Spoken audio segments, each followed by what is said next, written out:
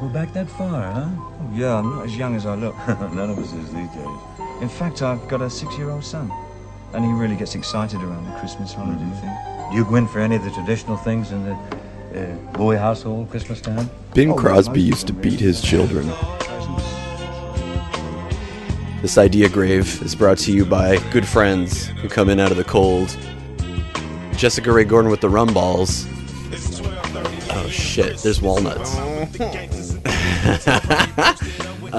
You can eat the batter though. You can eat around the nut. My Just thing avoid is, the nut. there's wires tangled in your fault. I don't have an audio engineer.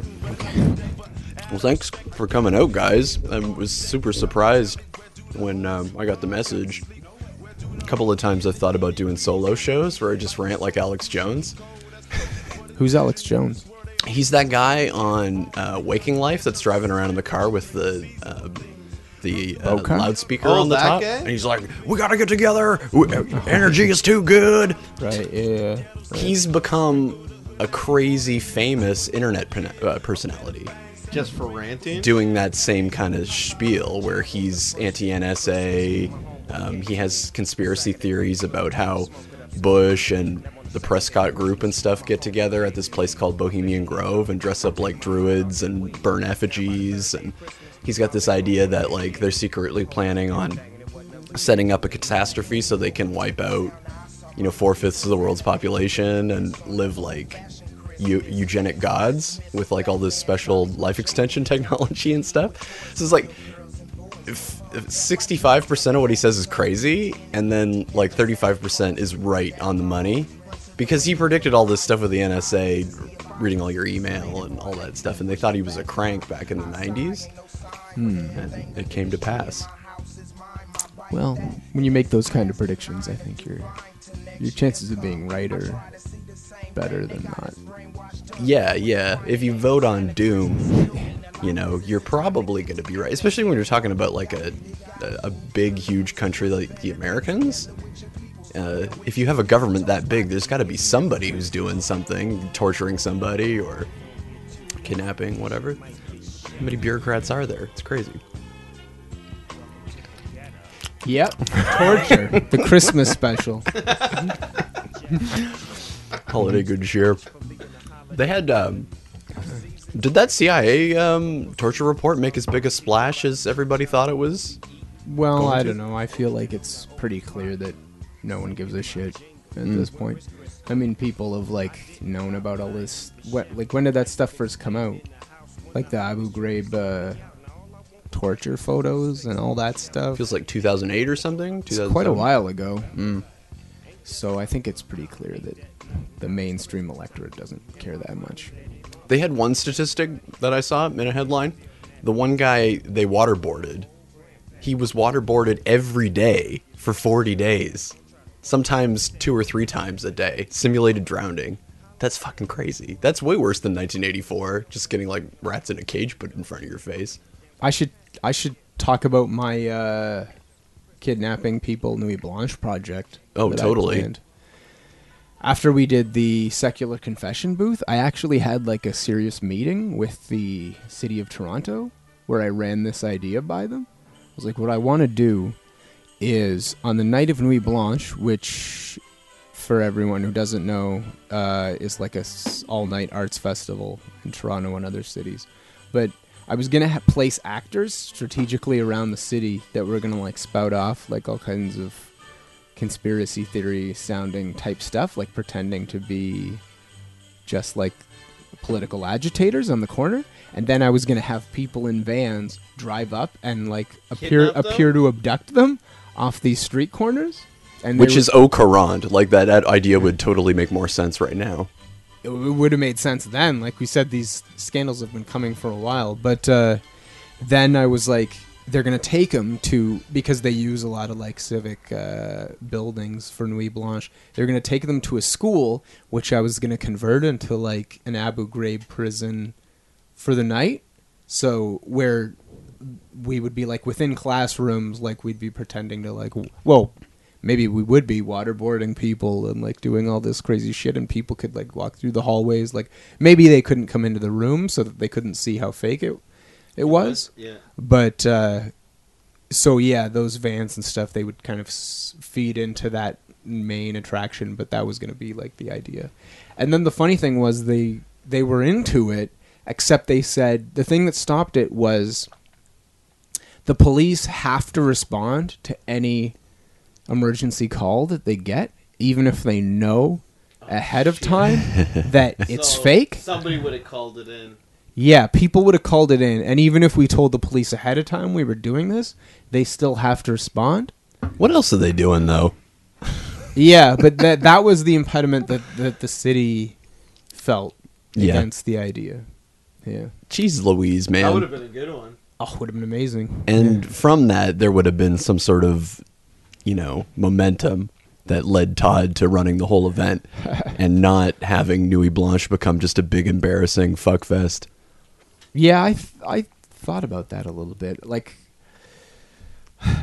there's a few things wrong with Nuit Blanche. I think also, like you and I know, they have this policy, or did, that once they had sort of selected you, they don't select you. They don't give you again. a second chance, and that's completely absurd. They should be building on momentum. Every time somebody has a hit exhibit, they're like, come back next year. Yeah. Come back next year. And you think, I mean, what it would have to mean is that you're getting more and more inferior quality stuff because you're going through the people who are like the cream of the crop in the first year, and then they can't reapply. Well, it's pretty much what's happened, right? Mm-hmm. Yeah. Was there any standout stuff last year? Because you did the podcast, right? Yes. I went around and kind of like did man on the street interviews with Brendan Black. That was pretty funny. But we were just kind of treating it as like an FU to the event, right? Like I wanted to do the Bros of Nuit Blanche, I wanted to call it, and just have Brendan go up and interview dudes and say like, hey, what is this? What are you doing here? What is this all about? And have them be like, I don't know, man, but I'm here to fucking get laid. As everybody's out on the street, nobody's policing the drinking. This is great. And like the thing that gave me the idea was 2 years ago, somebody had this hotline called Is It Art? 1-800 Is It Art? And you could call in and ask a panel of art experts whether what they were seeing at Nuit Blanche was just garbage or whether it was an art exhibit that was funded by the city. Oh, God. And the person who set it up actually was inspired because they were walking through, I think, the Eaton Center at night at like 2 o'clock in the morning, and they saw a group of suburbanites gathered around a stack of chairs. And they were all like kind of examining it and trying to make sense of what it meant. But it was just an event thing. Like they had just stacked up a pile of chairs to get them out of the way. In a way, I kind of like that, though, Mm-hmm. that it would have that effect, because like I feel like the idea of modern art is to try and get you to relate to your like visual surroundings or other, I guess, sound surroundings or anything now, like in a different way, to have you be like more present in a sense, because you can like think of things from multiple angles.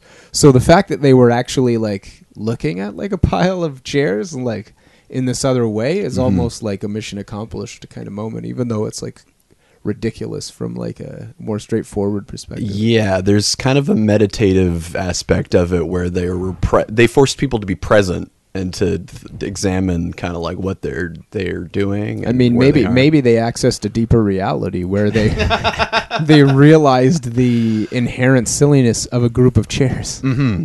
Yeah. And that's part of why I thought that the hotline was brilliant, because that's probably what they were doing.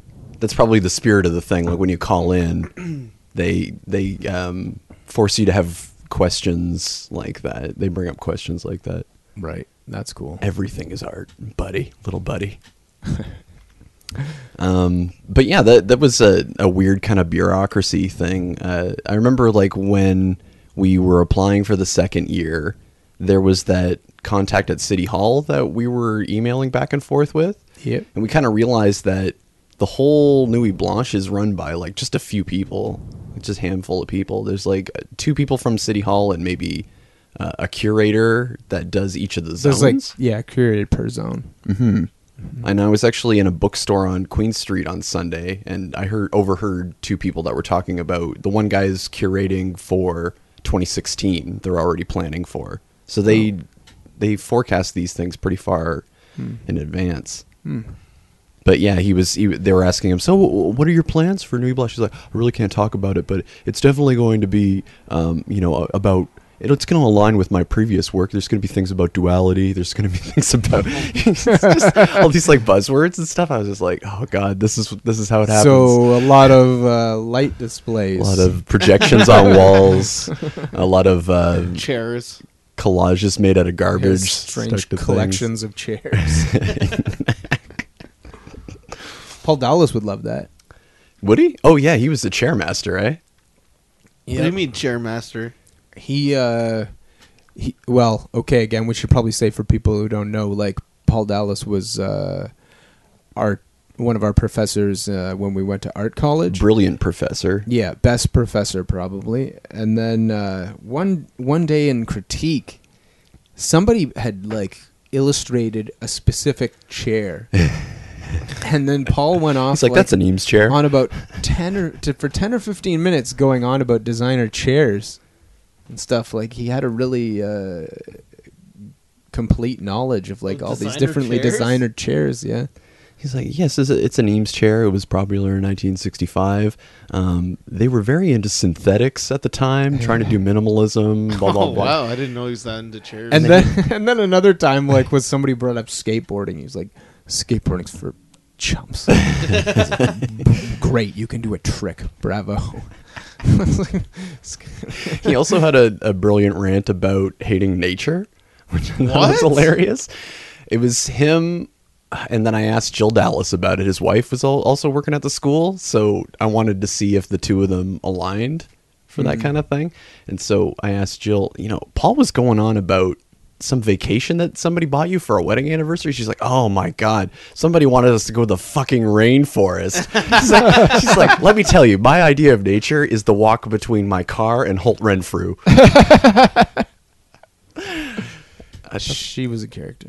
It's just the bugs and the rainforest would be scary. I mean, like, there's spiders in the rainforest. Oh, it'd be awesome. Just Go to watch ayahuasca. the Survivor Man episode. Yeah, no, I saw that movie Arachnophobia, and I just watched that against. I got like a Big cold Bob. sweat over my whole body watching that movie. I watched it again so recently. terrified. Is it as scary as I remember? I didn't find it scary at all. Fucking spiders. Oh, God. John Goodman's delightful. Yeah, he's the comic relief in that movie. But do the spiders look real? I felt like they looked I real. think they are real. They are real. That's gross. That is so gross. They would push them around with little air blowers, little Yeah. compressed air cannons. Oh, Really? God, That's how yeah. they made them walk towards stuff. That's how you wrangle spiders. it's making me sick just thinking about it. But the Big Bob guy at the end, he's kind of a combination of an actual tarantula and a puppet. So, he Even didn't the really little attack ones Jeff were, Daniels. I mean, it's pretty scary. Mhm. Yeah. And the idea that they'd be super poisonous, like that's not Yeah. even real, right? There's no spiders that are actually that poisonous. There's spiders. Yeah. There's poisonous spiders. What are Yeah. you talking about? But I think even the most poisonous spiders, it's like it'll kill a baby or it'll make you very sick. Like a grown adult, I don't think you can die. I don't from a know about spider. this. I think I'm gonna file this under you could fight a cougar with a spear. I still claim that that's a possibility. Although I have seen like a lot of YouTube clips of people fighting jaguars. And they're fucking fast. Yeah, that's what I was trying to tell you. I had this long-standing bet among my friends that under the right circumstances, I could fight and kill a cougar. Like if I was in a small room with it and I was armed, I think I could take it out. With a spear. Yeah, with a spear. I don't know about this. I don't think that you could. Are you guys aware that man is the greatest killing machine? He And that- he might have been at one point, but now I mean, I don't think it's not like you were raised in a small tribe that lived on the plains and had to fight for its survival. I would prepare, Todd. I'd be doing a lot of push-ups, a lot of body weight squats. I'd have I that don't know spear if nice and sharp. push-ups would help Yeah, I you. don't think that's gonna help. I mean, the issue I think with that kind of thing is that they don't move like people, No. so it's very hard to like You can't anticipate pre- yeah, the you way can't they're gonna predict- come at you. Predict what they're gonna do. A person, like, it's gonna be pretty much straight on, Right. and that there's a certain way your joints move. But other animals, like, they can dart and come back and turn around. It's crazy. I remember the other thing was that every time this would come up in conversation, I would amend the scenario by saying like, well, I would also have suit armor on. Like, I would also have Batman's suit of armor. oh, and also Fight like it's Superman. not like just a a tiny little sharpened stick. This spear is like Bram Stoker's Dracula spear. It's going to be giant and long and serrated. It's going to have multi-points. There's no way that leopard is going to get past my I'm like still like defenses. on the fence about whether you could take this thing on with a gun. What? In a small Oh, room. you're crazy. You can kill Because- anything with a gun. If you can aim properly. I can aim a gun. And this is a small room, so this is like Yeah, how big's this room? they're gonna let this thing go.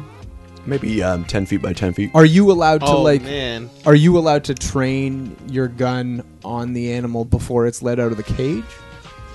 Or do you have to aim once you're both I'm imagining that this thing's going to be pretty scared if I walk in a full suit armor and a giant medieval spear. So Yeah. I think that there'll be a 4 or 5 seconds where it's just kind of hissing at me in the corner, and I could just like stab it to death. Okay. You know what I mean? Right. And I'm imagining like my friends are on the sidelines as I'm doing this, and they're all like, "Oh, he's gonna get fucked up." And then I kill the shit out of this cougar, and then everyone's like, "He's a monster! Why'd you kill that poor Call animal defenseless rights. animal?" Yeah. I'm like wearing its skin on my back and stuff, and doing war cries and things. Yeah. You've thought this out. It's definitely something that you should do. And then you also arrive and find out that I've rigged the game by getting like a really old cougar. You drugged him? It's barely hanging on to life. He's actually taxidermy. It's all emaciated. It's got mange, no teeth.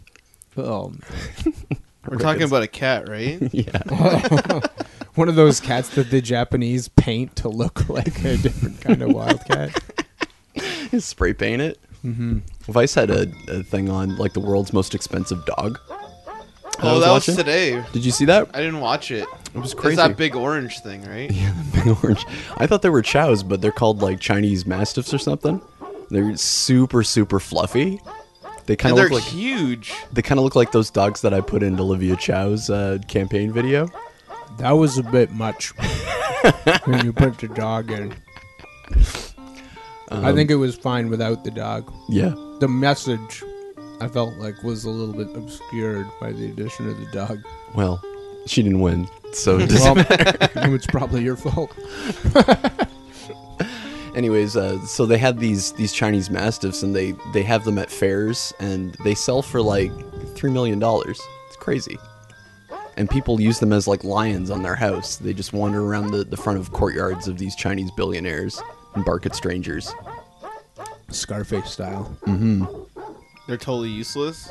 Well, they have the guys who own them kind of use them like racehorses, right? Like you get stud fees for breeding with them, and then that's how you make your money back because everybody wants them as like a status symbol. Booze in this chocolate? Yeah, It's a rum ball. feeling it? It's taking me back to my grandmother.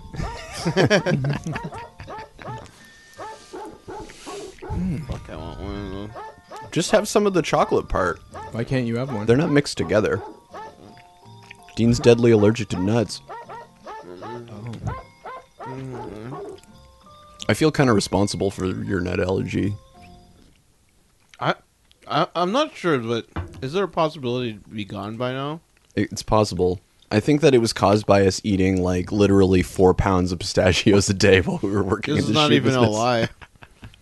We used to buy just like huge bags. You of gave this. yourself a nut allergy? Maybe, I don't know. We were eating that cashews and like almonds and We found a Turkish nut salesman in Mississauga, and we would go into his little Turkish nut house, and there'd be these giant vats of every flavor of different pistachios. There's ones with sea salt. There was ones with what else did we get? Cajun or something. I don't Cajun know. flavor. Spicy.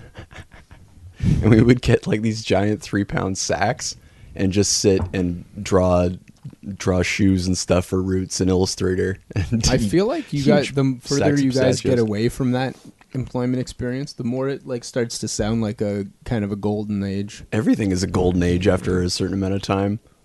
Yeah, true. I mean, it could have been a cushy job, but I mean, it's not so different from the place you're at now. Like Very when I similar. was there, I was like, oh, this is like exactly the same experience in a way. Like even the same like family dynamic, just different people and place, and it's kind of weird. And we had a very strange Like- attitude at the time. Like, we're sitting we had a giant office with like marble floors and a skylight and stuff all by Yeah, ourselves. they gave us like the biggest office and everything. I don't even know why we were so upset, but we felt like this need to rebel. Yeah, because you wanted to be a rock star and I wanted to direct music videos, and we had to get it out of our system. And we're like, give us a 4-day work week or we're walking. That didn't go over well. Then he's like, what do you, oh man, I'm going to skull fuck you or something? What That's was totally what he said. He's like, you too, you had better work for yourselves in the future, because if you ever try something like this at a proper company, they will gouge out your eyes and skull fuck you. and he said it to like looking me right in the eyes. Yeah. right? And Dean was just beside me like going, trying to hold in the laughs. Because That was one of the best ways to go out, though. That whole experience. at first it was like, I had saved up enough money that I was just like, I don't think I'm going to renew my contract or whatever. I think I'm going to quit. And then Dean was sitting at his desk and just thinking about it for about 2 or 3 minutes. And then as I started to walk out of the office, Dean was like, I'm coming with you. Like a very small version of that Jerry Maguire sequence. Right. Yeah. Then my dad left like a couple months later. Yeah. Do you think he was inspired for the same? Yeah, he was. Told him, I don't know, I think he told him like to shove it. Nice. Well, he got fucked over the worst. Yeah. That's Well, what turned me off about the whole thing. That was what got us going all fired up. Yeah. You got to tell the story if you're Tell the if this is tale. a podcast. Go ahead. Oh, well, what, I can't even remember. Something, they were like trying to dock his pay or something. I can't remember. Because he was going to retire soon anyway. Yeah. Somehow he They- got demoted, and the Not really, though. They gave him more responsibility, Hmm. but they were trying to just pay him less. right. And he was still doing all the same stuff, but they knew that he was going to retire soon, so they kind of thought that they had him by the balls to just kind of start cutting his pay. Meanwhile, they like all bought those brand new cars, and we didn't get a raise, Yeah. and all that shit went down. And they're like flaunting these brand new Audis in the parking lot, Mm. and they were going through everybody's. They gave everybody their review, and they were just like, sorry, we didn't make any money this year. And meanwhile, we had this brand new like office with marble floors. They all had new cars, and we're just like, no, this is fucked. There was also something about like your dad was sensitive about medical bill stuff because like he was diabetic and he had other like health issues, and it seemed like what hit him the hardest was that he had like they kept on saying like, oh, we're gonna take care of you, blah blah blah, over Yeah. the course of No, but it was all the decades bullshit. that he was there, and then Plus, he also had like inside intel on some of the other people there, which he told Greg of like some of this shit that went down in confidence, like to help out Greg. right, But I think it kind of backfired. Greg spilled the beans. Yeah, You senile old bastard. he died. I heard. Yeah. Was your dad? What did he think? Was he completely done? Yeah, he was over it. Nice. I mean, it's still sad, Mm-hmm. but it's something that was even fucked up from what I heard because he had like a stroke, but they didn't even take him to the hospital. What? Like, Allegedly.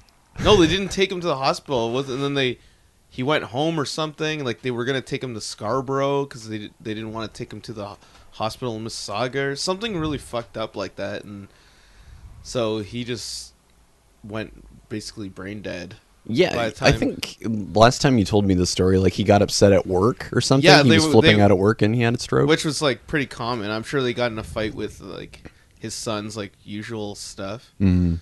and I think he like blew a gasket, had a stroke, and then nobody took him anywhere. Jesus. And then I think he somehow got home, and then his wife took him, but it was already like too late, and then he was just brain dead, and then he died. All of this is made way more interesting if you imagine that the person we're talking about was like this 4 foot tall bald Armenian guy who spoke like 8 languages, He was smart. and he was super smart and charismatic and stuff, and he would just like effortlessly move between languages as he walked around the office. Hey, Luch! ¿Cómo está? Bueno, entonces. French. Not so different from your boss now, like the mom. I felt like there's a lot of similarities between the character types. Yeah.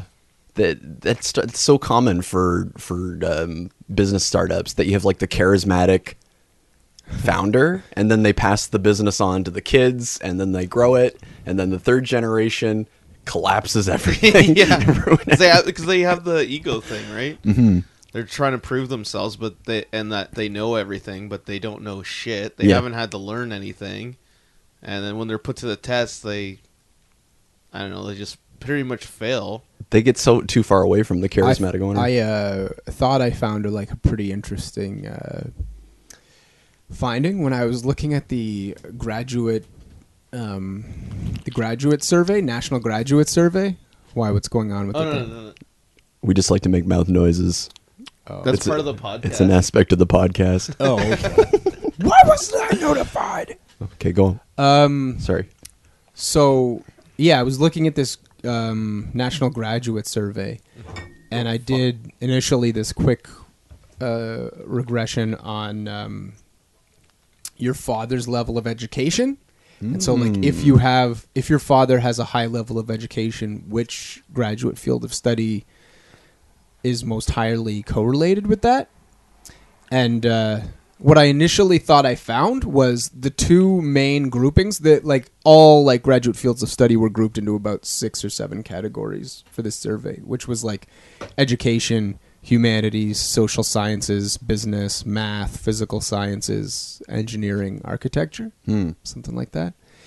And I thought I found, okay, the two most popular for a highly educated father are physical sciences.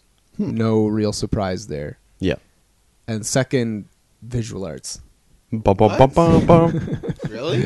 Yeah, so which would indicate that, like, you know, you work your ass off your whole life, and then you either have kids who, like, build on the empire, or kids that just squander everything you've accomplished. But then I ran a different regression, and, like, like the results for physical sciences were just so much stronger than anything else that it was mainly that.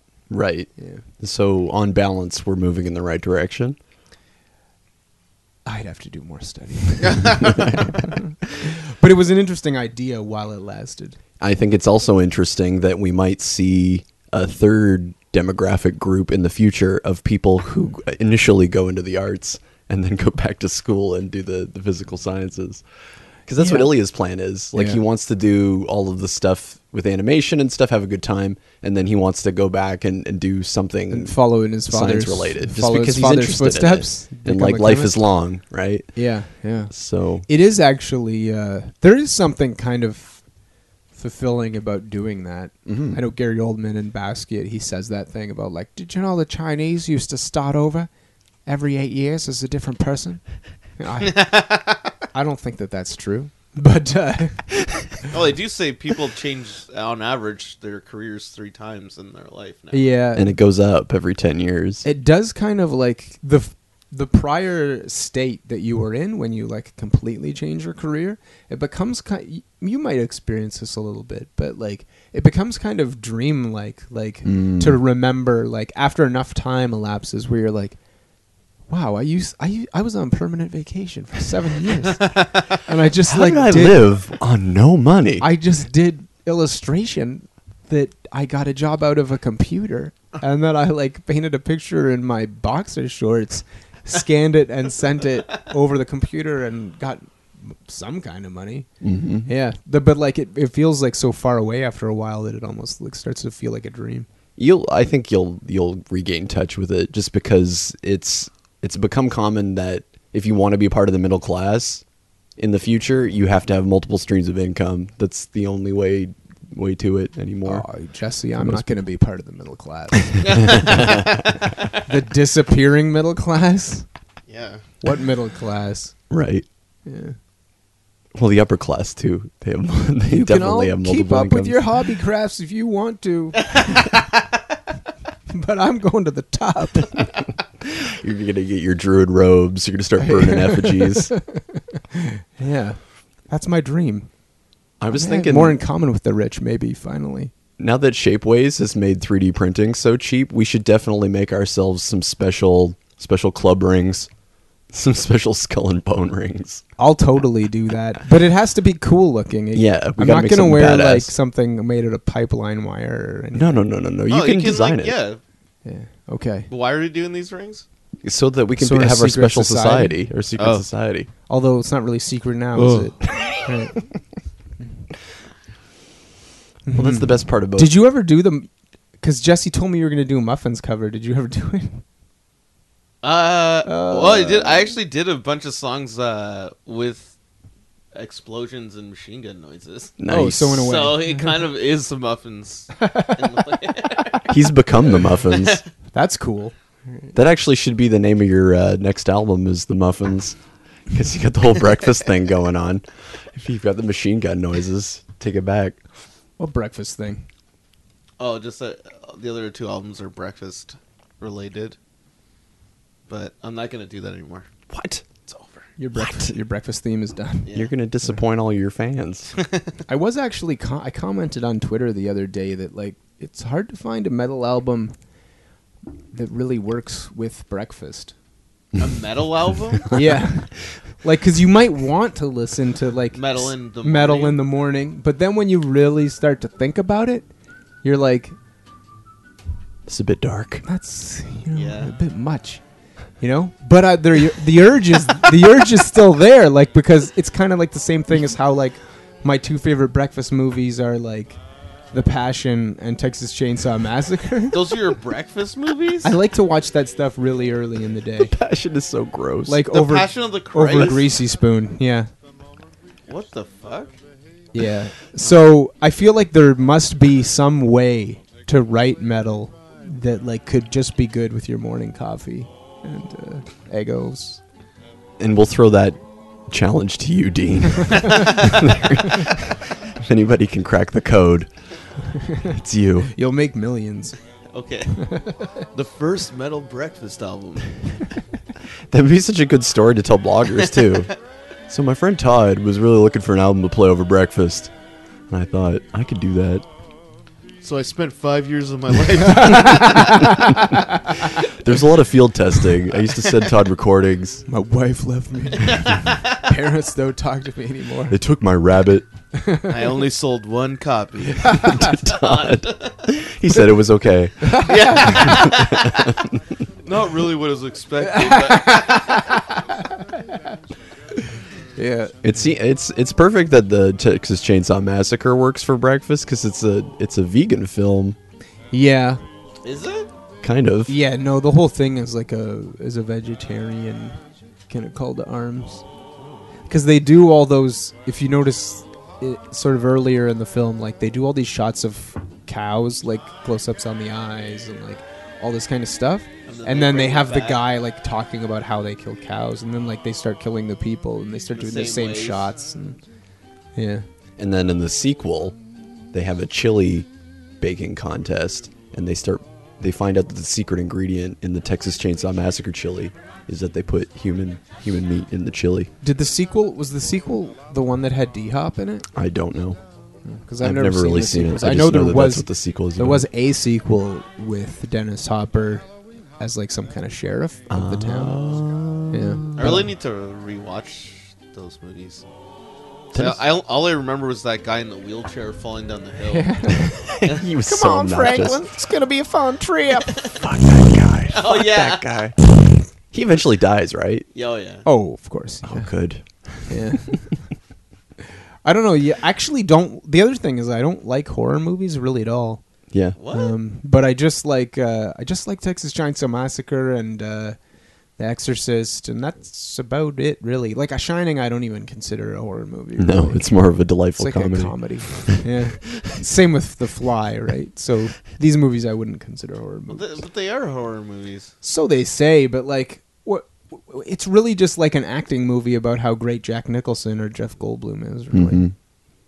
And like, is it really scary? Like, are you scared at all? No, I mean, most of the horror movies I like aren't even scary though. I can't really think of too many movies that actually scare me though. Yeah, that's true. I don't really, except for Arachnophobia, I don't really get scared by Good callback. movies. Yeah. You're pretty deep with the horror movie fandom. Yeah, I love it. There's been a couple of times where you've put on like a Rob Zombie horror movie for us, like What? House of a Thousand Corpses. I think the first time I saw that, I think was at your house. Was it? Yeah. I think I've only seen. I That movie, remember like, one time. watching, me and Lee watched the sequel to that House of a Thousand Corpses, The Devil's Rejects. Oh God. And then I wasn't there. I like that one more. But this is a funny story. But then I wasn't there, but somebody asked you. You asked someone else, like a third party, what me and Lee thought of the movie, and found out that we thought it was like stupid.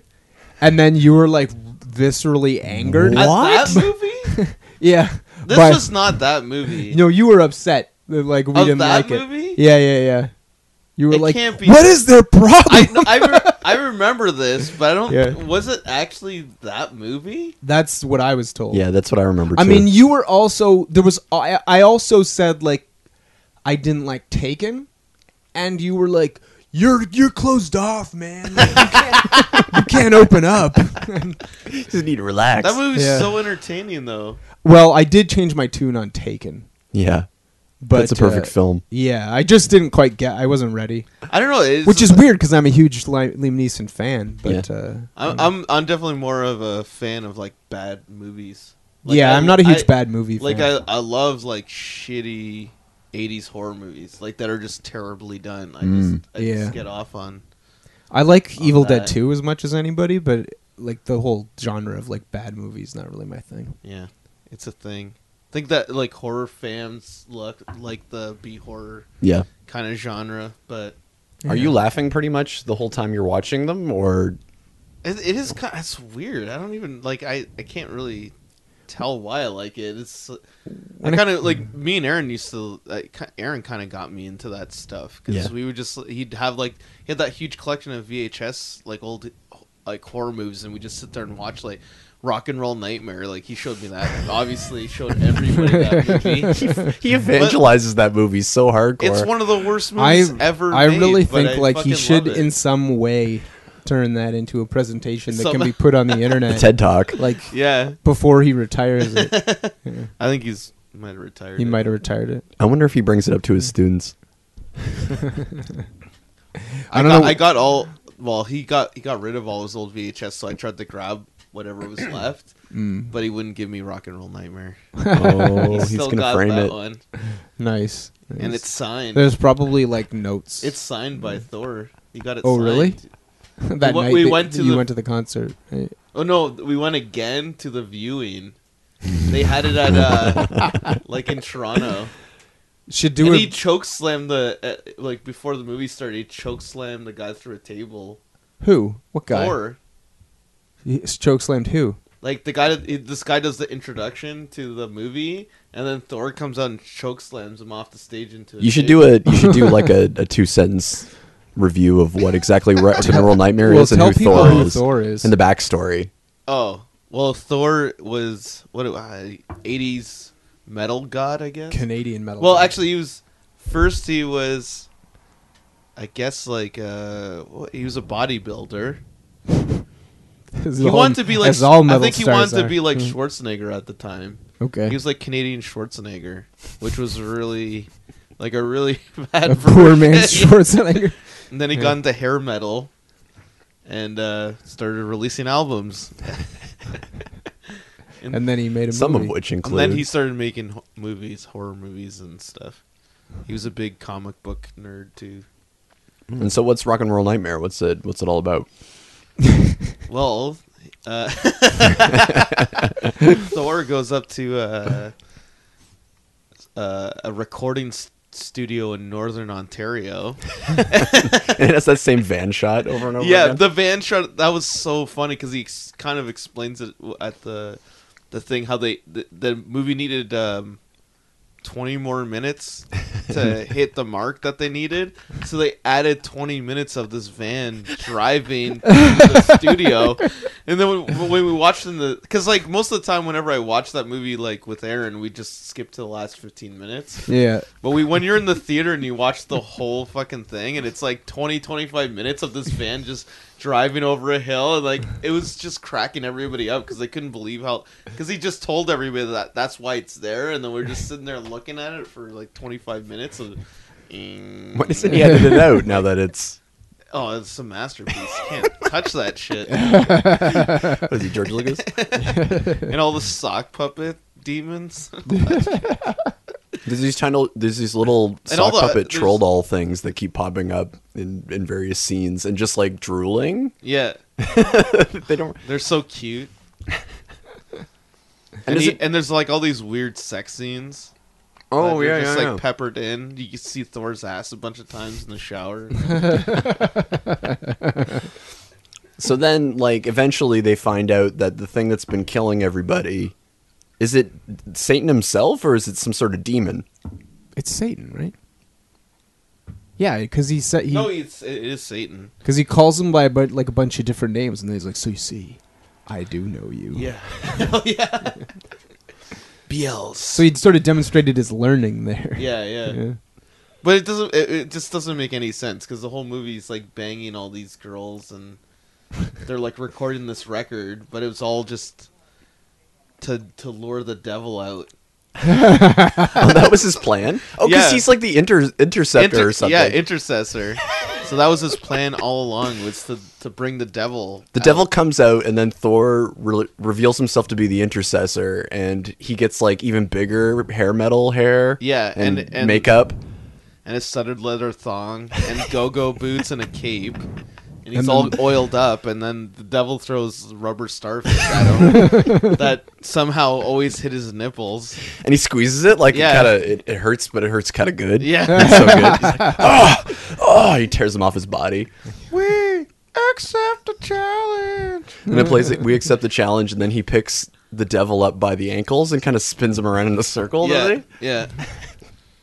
So good. And somehow he dies, or does he throw him through a portal or something? Oh, he doesn't really die. He just kind of turns into smoke, and he's like, "I'll be back," kind of thing. But he never was. Yeah, they never. I think they might have made a sequel now. Mm-hmm. I think I heard something about a sequel. Like recently, they made it? Yeah, Oh, good. I haven't seen it. Dean dragged me to the screening at the Blur Cinema, and Thor appeared in person. But you were there. and You were there for that? yeah. Oh, okay. And he had like a blonde wig on, and a onesie, black leotard, and I think was it I don't know what else, like accessories. I think he may have had a pink boa. I don't know.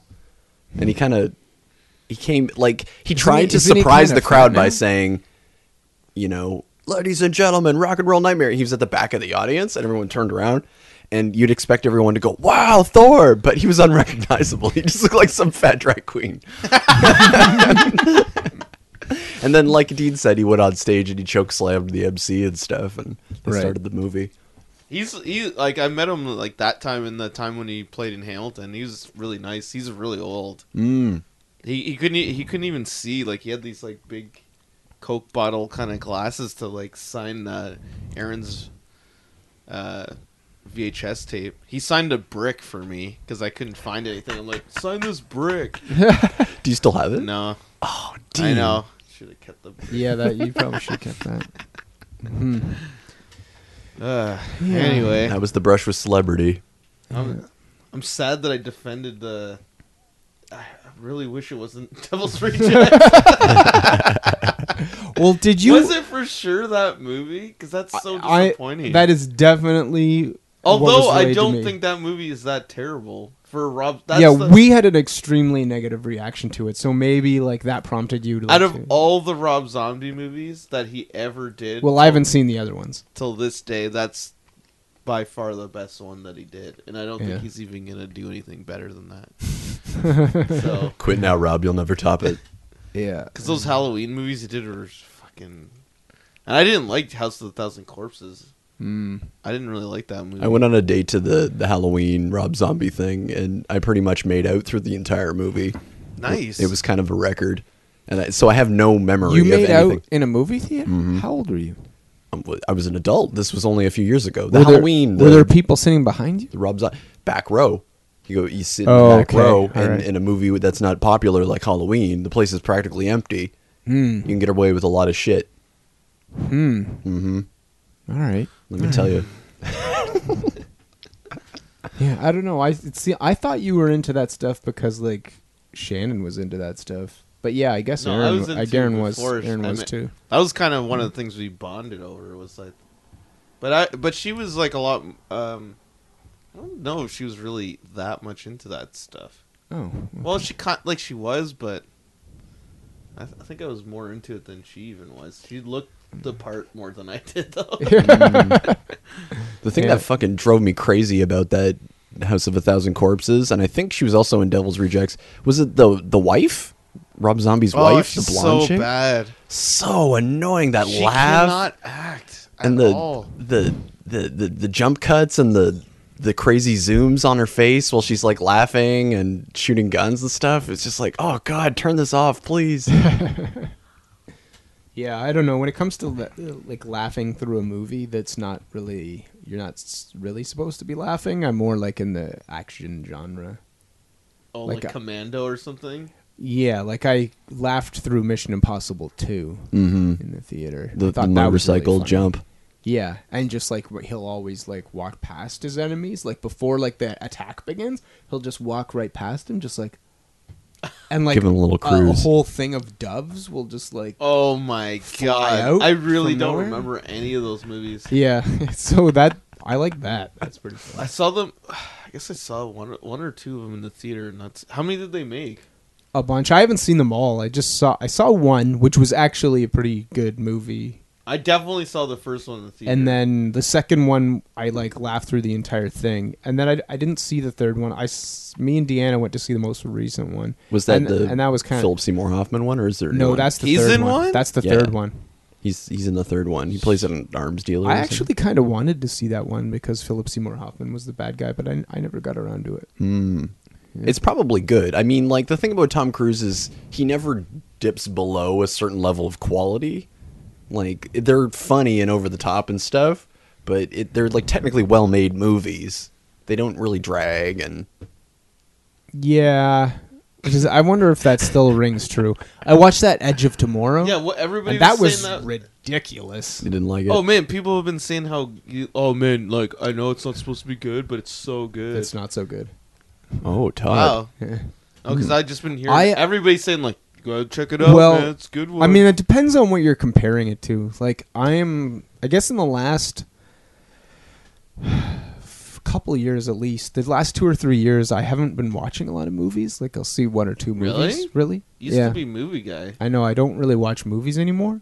So, and I think that in the past, like, 3 or 4 years, the quality of movies, like, even at the Hollywood level, has been, like, lowered substantially. Like, so that people, like, they watch, like, Avengers and stuff, and they're like, oh, that was so good, so well done. I watched that movie, and I was like, I feel like I'm being insulted right now. Right. I was talking about this even today. Like they, all those fucking movies are the exact same story arc Yeah. every time, Yeah. and like I'm usually into it for the first half hour, and then it starts going into this kind of whatever territory, and then by the end, the last 40 minutes of every single one of those movies is exactly the same. Yeah. Massive explosions and blah blah blah blah. Are and they it's just- contractually obligated to blow up a new model of New York City each movie? Like, or can you recycle the same models and stuff? Because why would they remodel it every time? I think that they must use. Oh, if it's the same, same- studios, then they're reusing all. They got to be reusing elements. Yeah. that'd be too much work otherwise. and That's that's the probably biggest, efficient. that's the biggest qualm I have with it. But I don't know. It doesn't do anything for me. Like everybody's freaking out about Guardians of the Galaxy, and I watched it.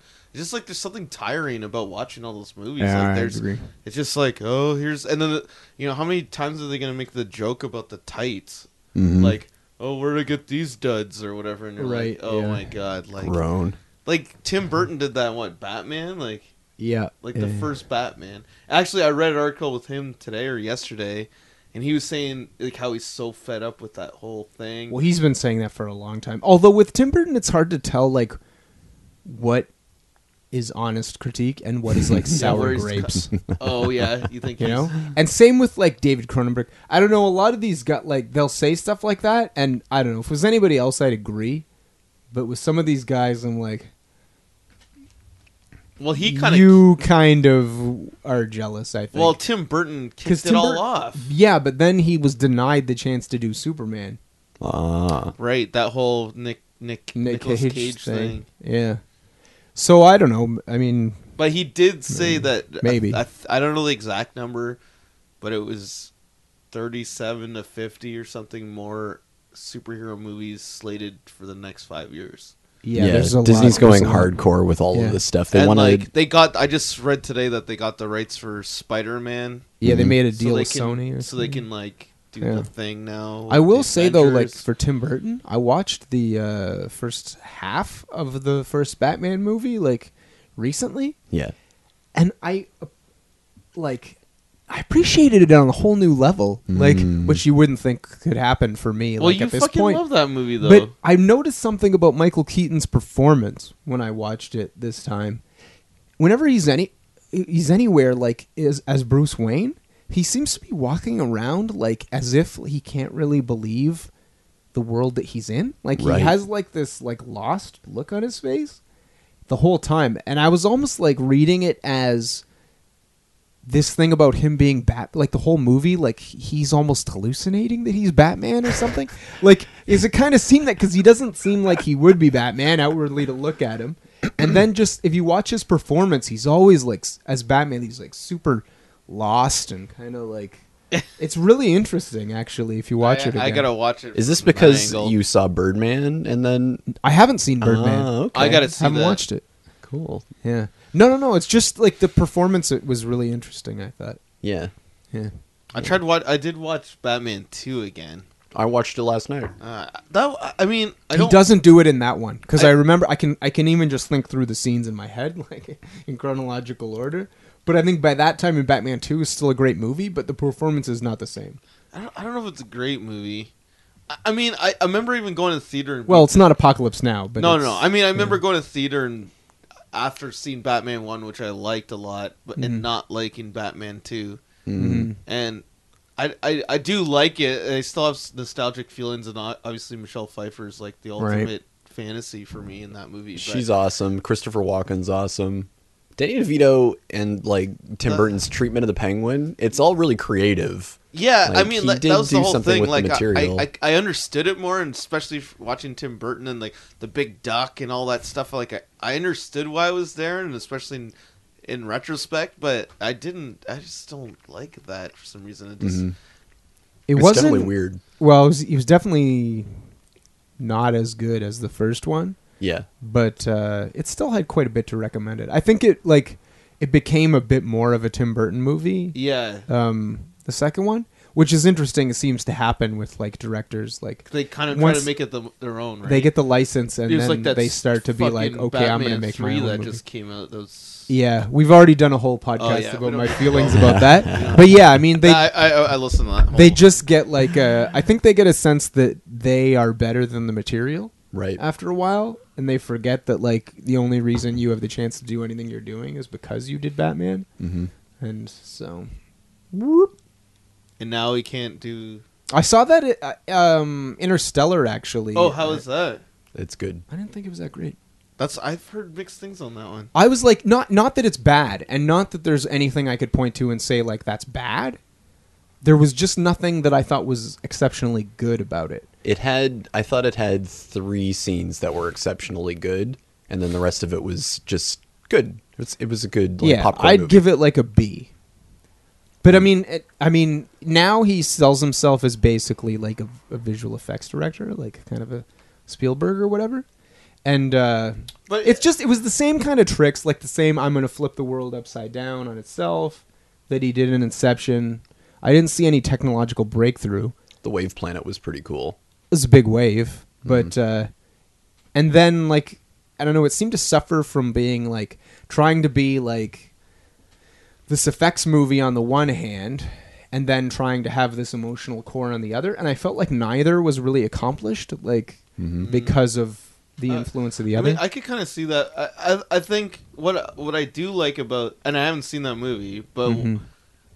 what I have liked about his films is that there isn't that many Hollywood films that are original anymore. Mm-hmm. So at least he's trying to make these scripts that are Hollywood. He's probably like somehow he's got a right to these like epic proportions, like Yeah. where it's like need a giant wave and all these effects so they can actually compete with like Avengers and all these other movies and still bill it as a blockbuster Hollywood film. Mm-hmm. Except that Because that's how Inception kind of his most successful movie. Well, actually, I don't know if Inception was even more popular or Interstellar, but The Dark Knight wasn't like that, and it was plenty popular. Yeah, So- but it is a superhero movie. Yeah. And you've Right. got the Joker in it, which kind of Yeah. leads to yeah, more. okay, but I don't buzz. know if I've seen the proof that you have to have these like huge, big explosions and For- huge stakes for for what a movie to sell. I think I'm Maybe. pretty sure that that's what Hollywood thinks you have to do. Yeah, but I don't know if what it's true. That's what you never know what's going to get popular. But I'm just saying, I'm sure that there's a standard in Hollywood because obviously if they're pumping out all these Marvel movies, Yeah. like, or they're just because like I mean, maybe it's not as much now, but like for the last like 5 years, it's just all been regurgitation of different shit that worked in the past, like the Yeah, RoboCop and Total Recall and all that, which I didn't which was even watch, ruined. but Yeah. fucking, I just sure they looked were at that terrible. costume, the RoboCop costume, and I was like, Did you guys not watch going to it? see that. No, I no. refuse to watch both No, those no movies. way. As They soon as I cannot saw be the ruined costume, for I was me. like, I am not watching this. It's part of Yeah. a bigger trend where they're trying to sell our childhoods back to us, every aspect of it. And I'm tired of it. I'm moving on. I wouldn't be tired of it if it was done well. Yeah. Like when I heard that, although my like opinion of Darren Aronofsky is kind of come into flux, like with this Noah movie, Which one? the Noah movie, which was terrible. Mm. But prior to Somebody that, told me that I had to watch that movie. It's a bit like Lord of the Rings, It's surprisingly. really. It's kind of an alternative Middle Earth type of thing, and there's roving clans of kind of post-industrial type warrior people, and Noah is like one of the last of the descendants of Adam and Eve's kids, but like the good one, not Cain. Like Cain slew Abel, and then all of his descendants ended up being evil.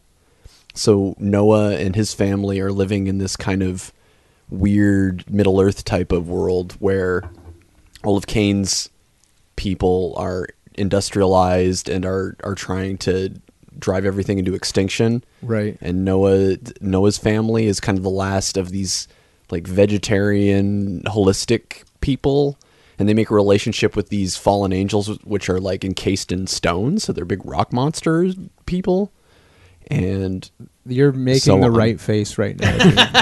I didn't get that's as far as I got. That's as far as I got. It's not good. He had a dream. But Well, it before he sounds made that interesting. movie, like he was gonna do for a while, he was gonna do Wolverine, Mhm. and then I was really excited because it was like all that body horror stuff that he put in Black Swan. Like if you took that and applied it to Wolverine and finally made like a rated R Wolverine movie, maybe you would have a good Wolverine movie for once.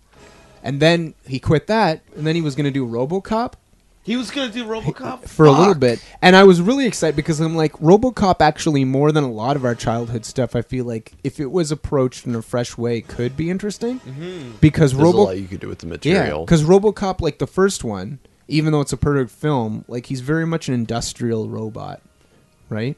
Whereas if you did it now in the information age, you could do like we're already seriously talking about like downloading people's brainwaves into a computer, like so you could imagine like all kinds of things about the nature of self you could explore. Like once his mind is digitized, can it be split into different parts and put into multiple bodies? Like there's all kinds of like, you know, does his consciousness, like, is he more effective if his consciousness is dissipated into like a larger network, and then does he have to like, you know, sacrifice himself to be a more effective crime fighter as part of this network, and but sort of it's a form of suicide. Like there's all these kinds of interesting things you could do with that, and based on the costume that I saw and what actually resulted, like I doubt Well, that because any they of that went with was the there. whole they went with the whole Batman Dark Knight. He was Yeah. riding on the motorcycle. He had It's the like body armor. Fuck. Yeah, But then again, I guess the other hand is like, if they were to make a cyborg robot now, like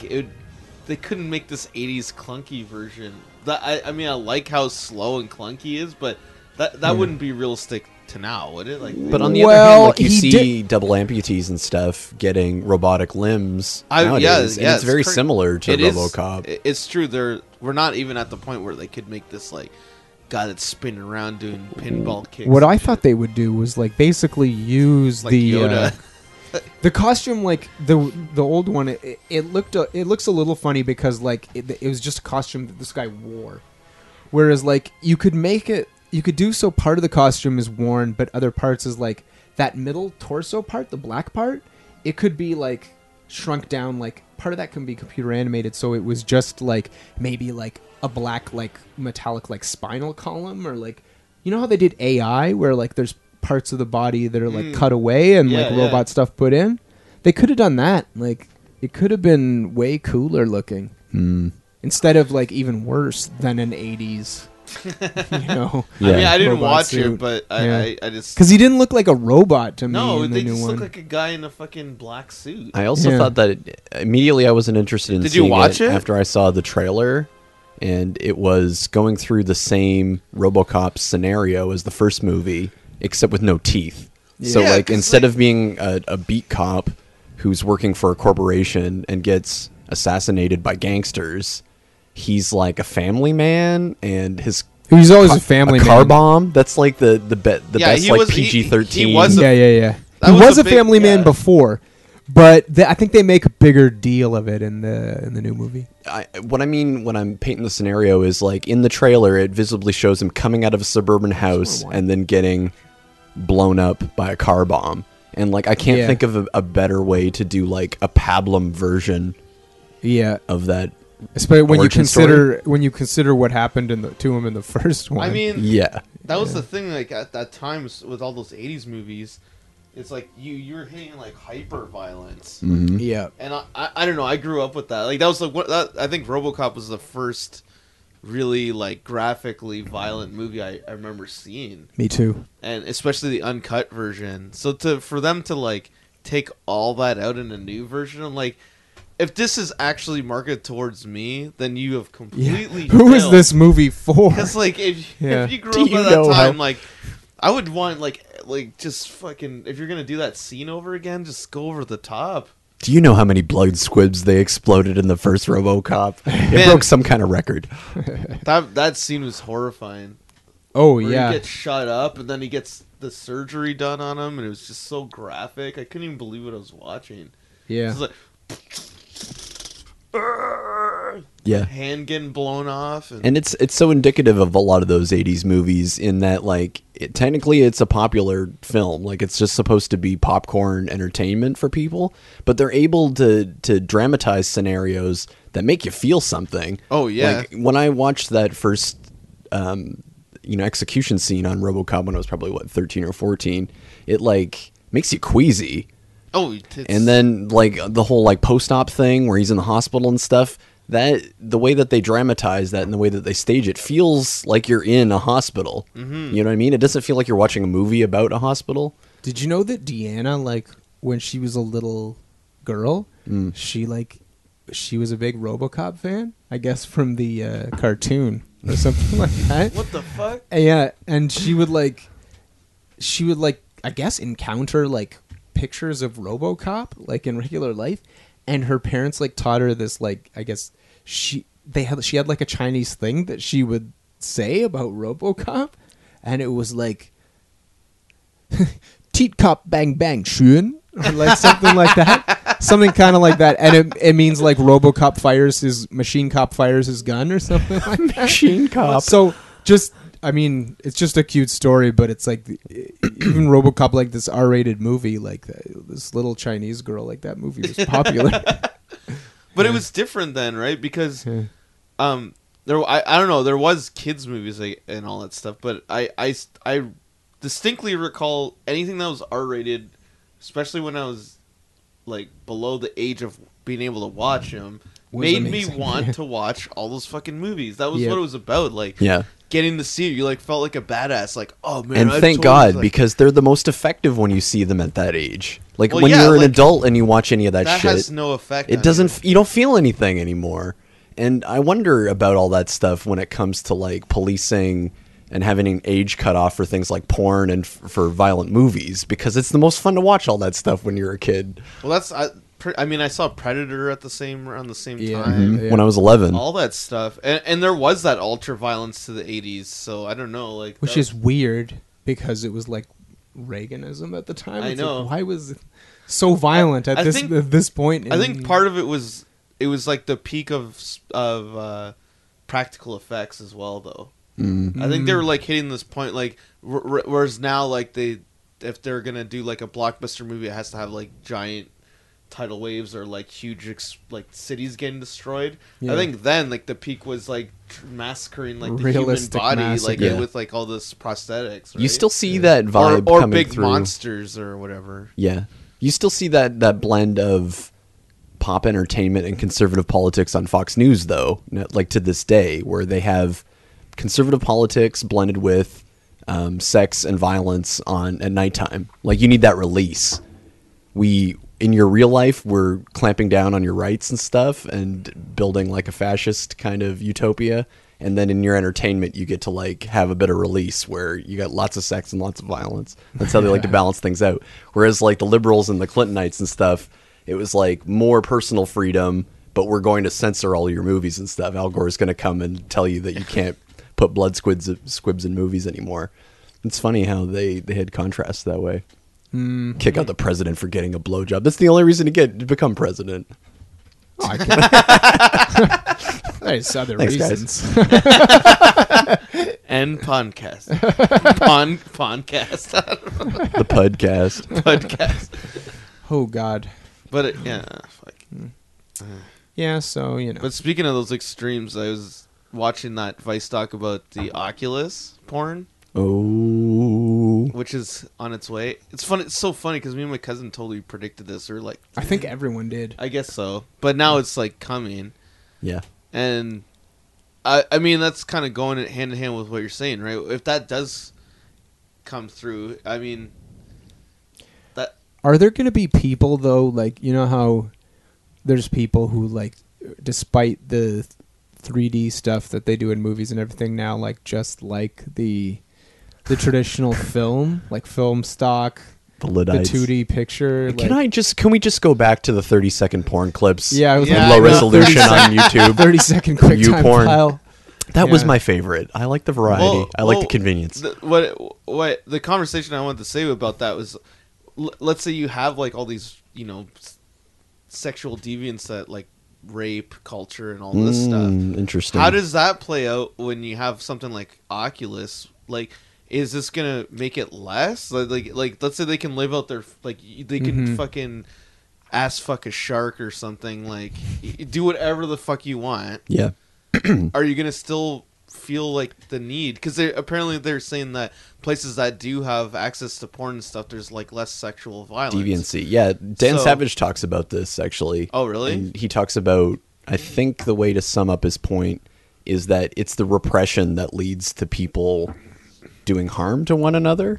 Like this idea that you can completely bury somebody's sexual impulses. Oh and my god. Okay, I just They won't explode. I think this is like that point is like larger than just sex though. Oh, totally. Like I've Yeah, had yeah, like yeah, I've had a couple conversations with people where like I just get the feeling that I mean when you see like not only the sex stuff but like depression rates and all this stuff, like we're more and more living in like a society where people can't have authentic experiences, like the kind of authentic experiences that they have like evolved to deal with through most of human evolution, right? And like an example. Like, what do you mean? well, like Go down we the board. we don't like exchange like violence or like any kind of extra. Like if you think about like the kind of experiences that like people would have like even in the Middle Ages or something like that. Like we're not going to war.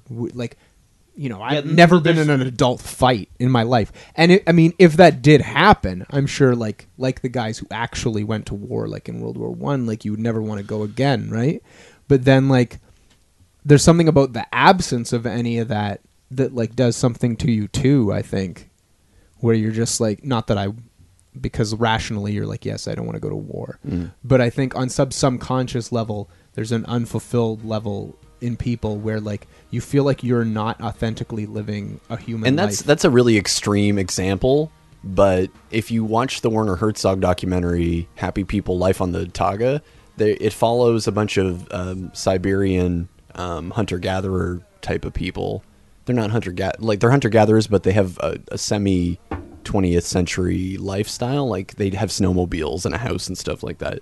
But basically, the husband makes money by going away into the woods for 6 months of the year and trapping minks, and the mother stays at home with like her relatives and the kids, and they have like a lifestyle that's very similar to the way our ancestors generations ago lived, and they're very content. And I think that like Todd's using a really extreme example of like we don't have war as much as like generations ago, but even something as simple as like being able to... We don't personally, but... Yeah, people do, There but is a not in region. North America.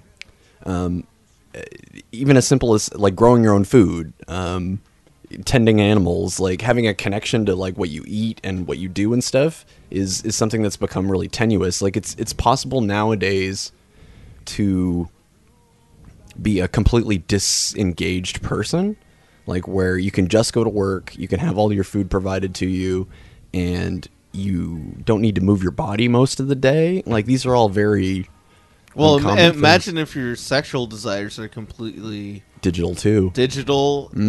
Your everything, like they're just not gonna. It's weird. I don't know where it's going, but it's definitely gonna go further that way. If you look at just even like how much cell phones have changed everybody's lives in the last 5-6 years, even. Yeah. Like, Yeah. it's crazy. It's only going to go further that way. So I can't see it going back.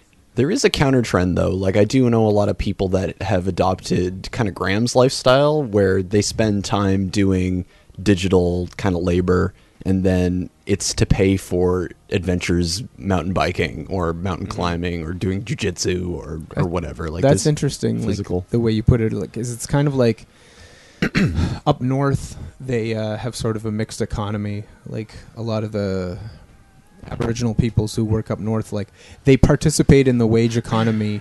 A lot of them, like only to the extent that they need to pay for the tools to go hunting and do like traditional activities that they like find value in, which is sort of similar. And you wonder, like, I don't know, maybe the way the wage economy is going, where like wages are insecure, maybe you start to, rather than like we expect the wage economy as it was in the 20th century to move north to Aboriginal peoples, it'd be interesting if maybe their way of life, as it stands now with the mixed Trickles economy, trickles down to us in the South. Yeah, that does make a lot of sense. Because you can imagine if people had a cultural change, it would become more, people would become more comfortable with the idea that like you just go into work in order to get the basic necessities to pay for your rent and stuff, and then the rest of your life is spent doing the fun things. I mean, that I feel like that's already my life, and that's what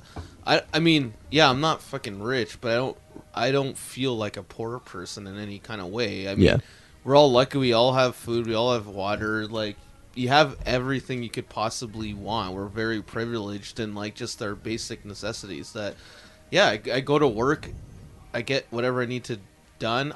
And like I'm actually like, you know, maybe a few years ago when I first started getting into the arts and stuff, it was very frightening to be under contract. But now I don't know if I'd want to be a full-time employee. Like I'm like on the other end of the spectrum now, where I'm like, I can't wait till my contract's over, because I know that I have all these projects and things that I want to do that I'm going to be able to fulfill. Yeah. And I've saved up money to do that. So it's like, to me, I'm just working because I'm saving up to do things that I want to do. And then the strange thing too is, from the point of view of your employer, it opens up a lot of interesting things, because there's not that pressure to keep the company and the staff going full time, and it probably changes the way that they take on projects, where they say like, well, maybe this isn't for us. They can pass on things because they know they can collapse back down if they don't have work for everybody. Yeah, I mean, You know what I mean? I don't think any company wants to collapse back down, but I mean, if there's nothing going on, you're not going to be there, and that's just how it is. But I think the idea of having this like illusion of security. I mean, I don't think anybody has any security, even if you are a full-time employee, and like the way everything is now. I don't think there's like any kind of secure job unless maybe it's a government job or something like. No. No, I don't know. You would know about that. The but government work, like at least if you're talking about the public service, is like they constantly like try to do like rolling waves of cuts, like because regular people don't respect the job that the public service does, like because they don't hear from public servants, they only hear from politicians who talk about like the inefficiency in government and they're like, oh, these public servants, right? Like they're wasting the taxpayers' money, right? So those are the people that get the. So those are the people who will get cut, right? And sometimes I mean, the public service also, I mean, like any bureaucratic organization, it does have a tendency to grow if you don't pay attention. But these kind of rolling cuts that like don't even seem tied to performance or anything, like it's in some ways it's a thankless position because like no one's going to defend a public servant, right? So I'm just a little plug. Yeah, for, well, I mean, public because servants. for me, like I don't know shit about it, right? So public servant just sounds like you're just mowing the lawn. Yeah, a lot of people. Well, and there is some of that, right? Because there are people who do that because it is very hard to fire public servants and stuff. But if there's actually, but at the same time, like we gotta cut. Yeah. These are the people who are like delivering your services, and you know, like they're really the intercessor with you and between you and the government that get the day-to-day stuff of government done. So if you are behind like politicians like instituting these cuts, like just off the bat without hearing, okay, well, what specifically are you cutting? Don't be surprised if like the service that you get, like, you know, from the post office or from, you know, on a day-to-day level when you interface with government is worse. I remember years ago we were talking about stuff like this, and people were debating healthcare in Canada, and you had a really good, pithy response to any kind of criticism of the Canadian healthcare system. It's like, anytime people criticize something, you're right. It's underfunded. That's the problem. Like the problem is that like we keep on electing governments that try to like save money, and they slash these programs, and then we are all poorer for it because the service isn't delivered at a high enough quality. Yeah, you have to be. You just really like the problem is that the citizen has to be really informed to understand these issues, because politicians, like, they're always a mixture of truth and, you know, conveniently left out other truths, right? Right. Because you can always, like, anecdotally, you can always find examples of where the thing you're talking about exists, where there is waste or, like, where there is corruption. And the other thing is, like, government, like, it's huge. It's enormous. Even, like, something like Aboriginal Affairs, like, that department is so enormous that, like, there's going to be inefficiencies if you do anything at all, right? Like, so money is going to be misspent, you know? That's inevitable unless we shrink government down to the size where all they do is fund police services to make sure that you can't take money from rich people.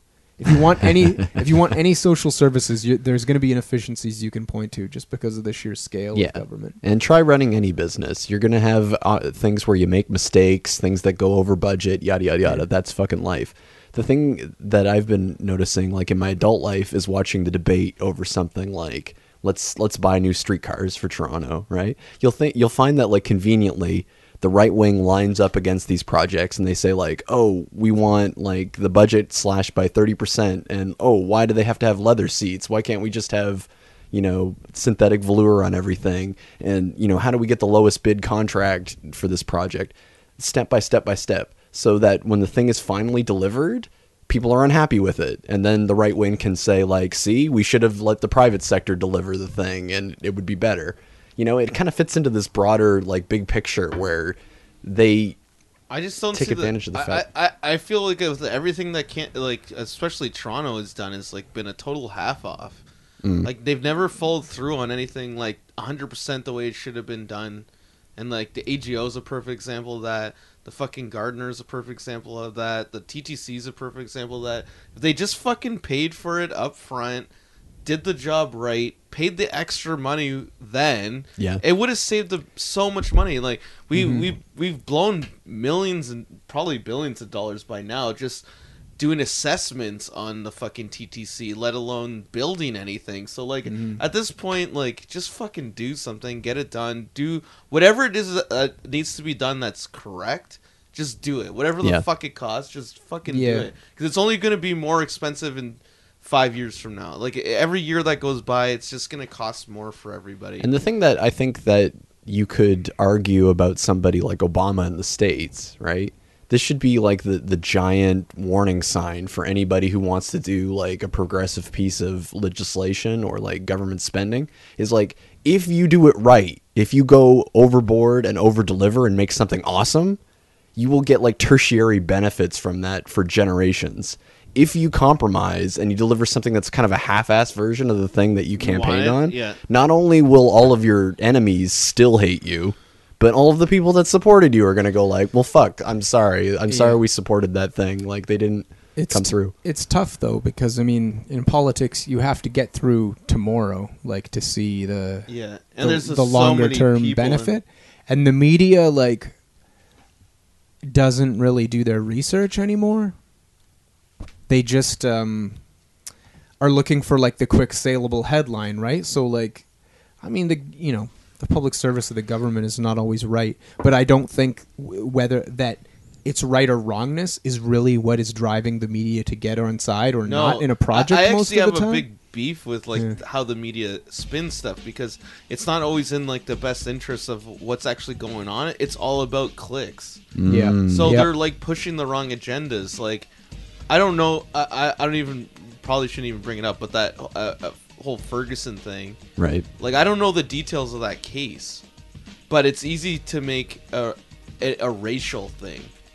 Like, I'm sure there's a lot of like unjust like white people that have been killed or whatever, but because it's a race thing, they can just blow it up into this thing. Like, I don't know fuck all about the case, but like, I'm just saying it makes headlines, so the media can spin it, and I don't know what the benefit of that is for society, because it's actually put another racial block between us and the, like, there's a couple of things going on politically. I think there's a very real militarization of the police going on in North America that people are getting pissed and anxious about.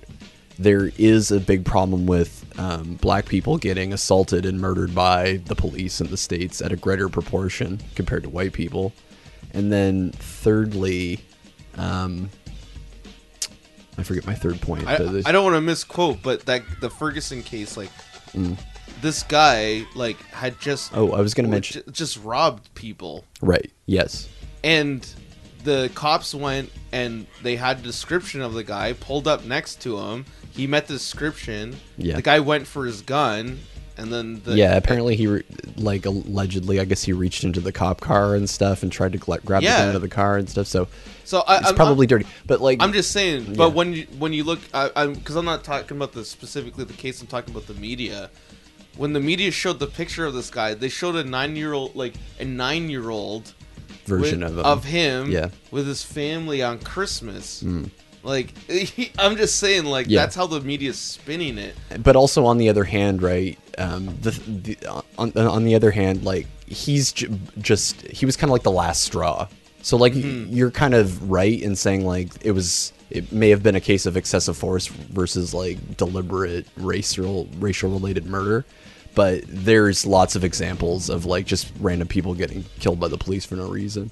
Like the one dude that was strangled to death a few months ago, the latest person, he was being accused of selling illegal cigarettes. Yeah, the guy that just and you go to yourself like, but he kind of had a heart attack or something, right? Well, you can watch the YouTube video. They have it online. Oh, you saw it? Yeah, like there's 3 or 4 officers that kind of swarm him. And one of the officers gets on his back and gives him a rear naked choke. Which is an illegal move, right? Yeah, and the guy is basically saying, I can't breathe. and they strangle him until he loses consciousness and he dies. And so you So go, he totally killed he them. murdered a person, right? And you go like, okay, let's step away from this for a little bit and forget all of the history. Is it appropriate that you have law enforcement officers that are willing to murder somebody over something like cigarettes. cigarette tax, or even like, you know, robbing a convenience store? He like stole cigarettes from a convenience store or something like that.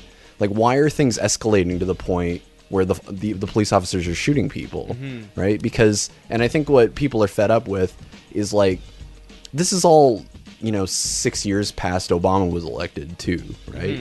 So I think that one of the counter trends that's going on too is that people are a little disillusioned that the hope and change that was coming with Obama's election didn't translate into like a visible cultural change at the ground level between like the relationship of black people to the U.S. government, or to, you know, like that feeling of acceptance. Yeah, because they kind of felt like, okay, now it's going to be fair, Right. and meanwhile it's like still going on. Nothing changed for them. They had a guest on Joe Rogan's show. I think it may have been Hannibal Barris or something, maybe not. But he was talking about how, from his point of view, people kept on like saying during the election, oh, you know, Obama's going to be a special interest candidate, and we're worried that he's going to like put his finger on the scales of justice. He's going to be biased. And he was a guy that was saying like, that's what we had hoped. We wanted Obama to be our thumb on the scales, because like there's been such institutional prejudice. They almost need they want to balance it out. Like further on the other side of the spectrum. Yeah, but he that's hasn't fair. been that at all for them. He's been, you know, kind of down the middle of the road, right? Like he's an institutional guy. So I think that that's part of it. Although Is in like, prison more journalists than any prior president.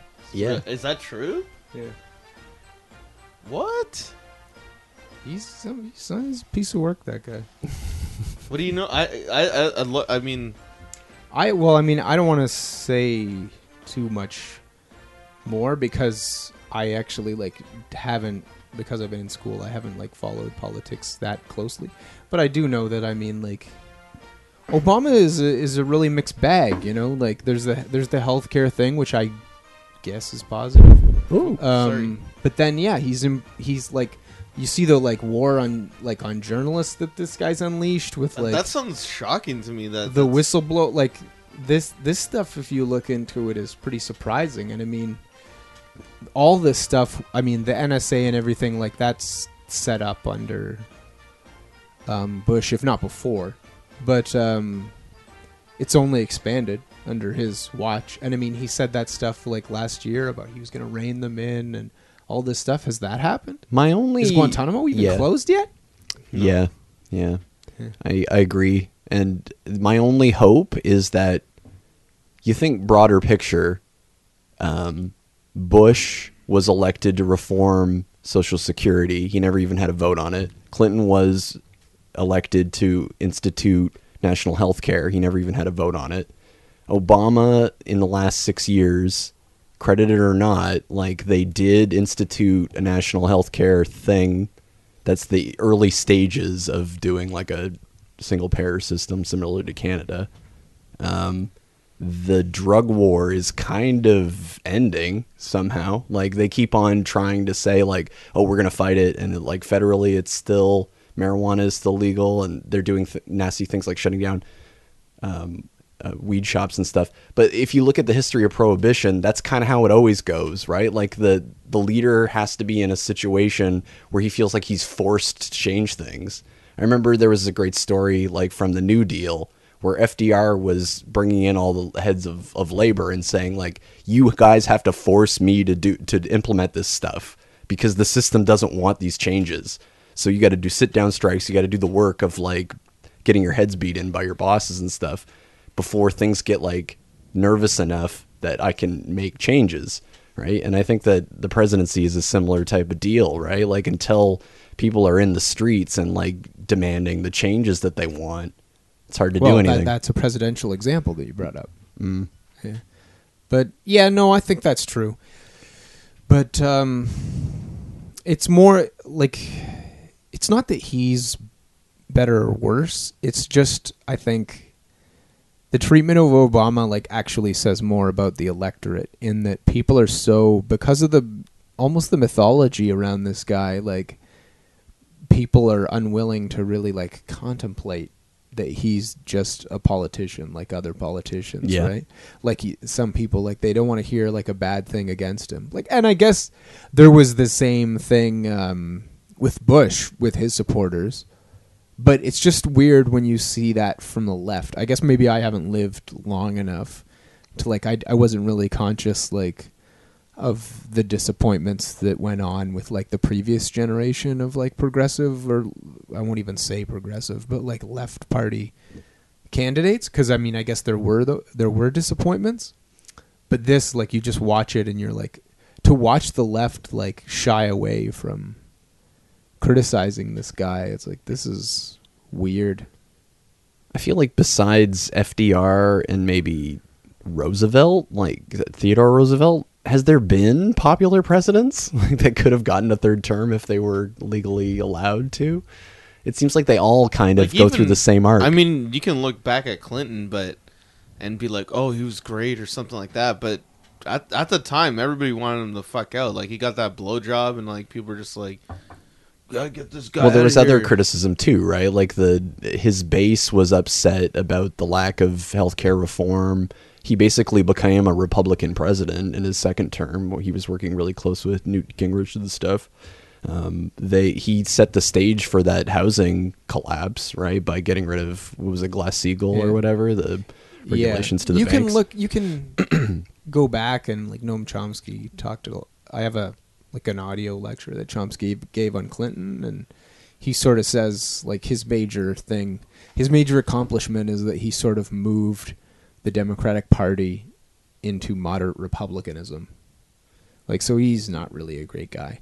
Although the funny thing that seems to be happening is, like, actually people call Nixon the last liberal president of the United States, because if you look at if you get past Watergate, like the stuff that Nixon, some of the stuff he did was quite progressive when you compare it to presidents who have come after. Mm-hmm. Really? Yeah. And it wasn't because Nixon was an amazing guy, but he was terrified of the left-wing politicians and the activists. So he was willing to like compromise on so many different things in order to keep what he thought was a revolution that was going to start.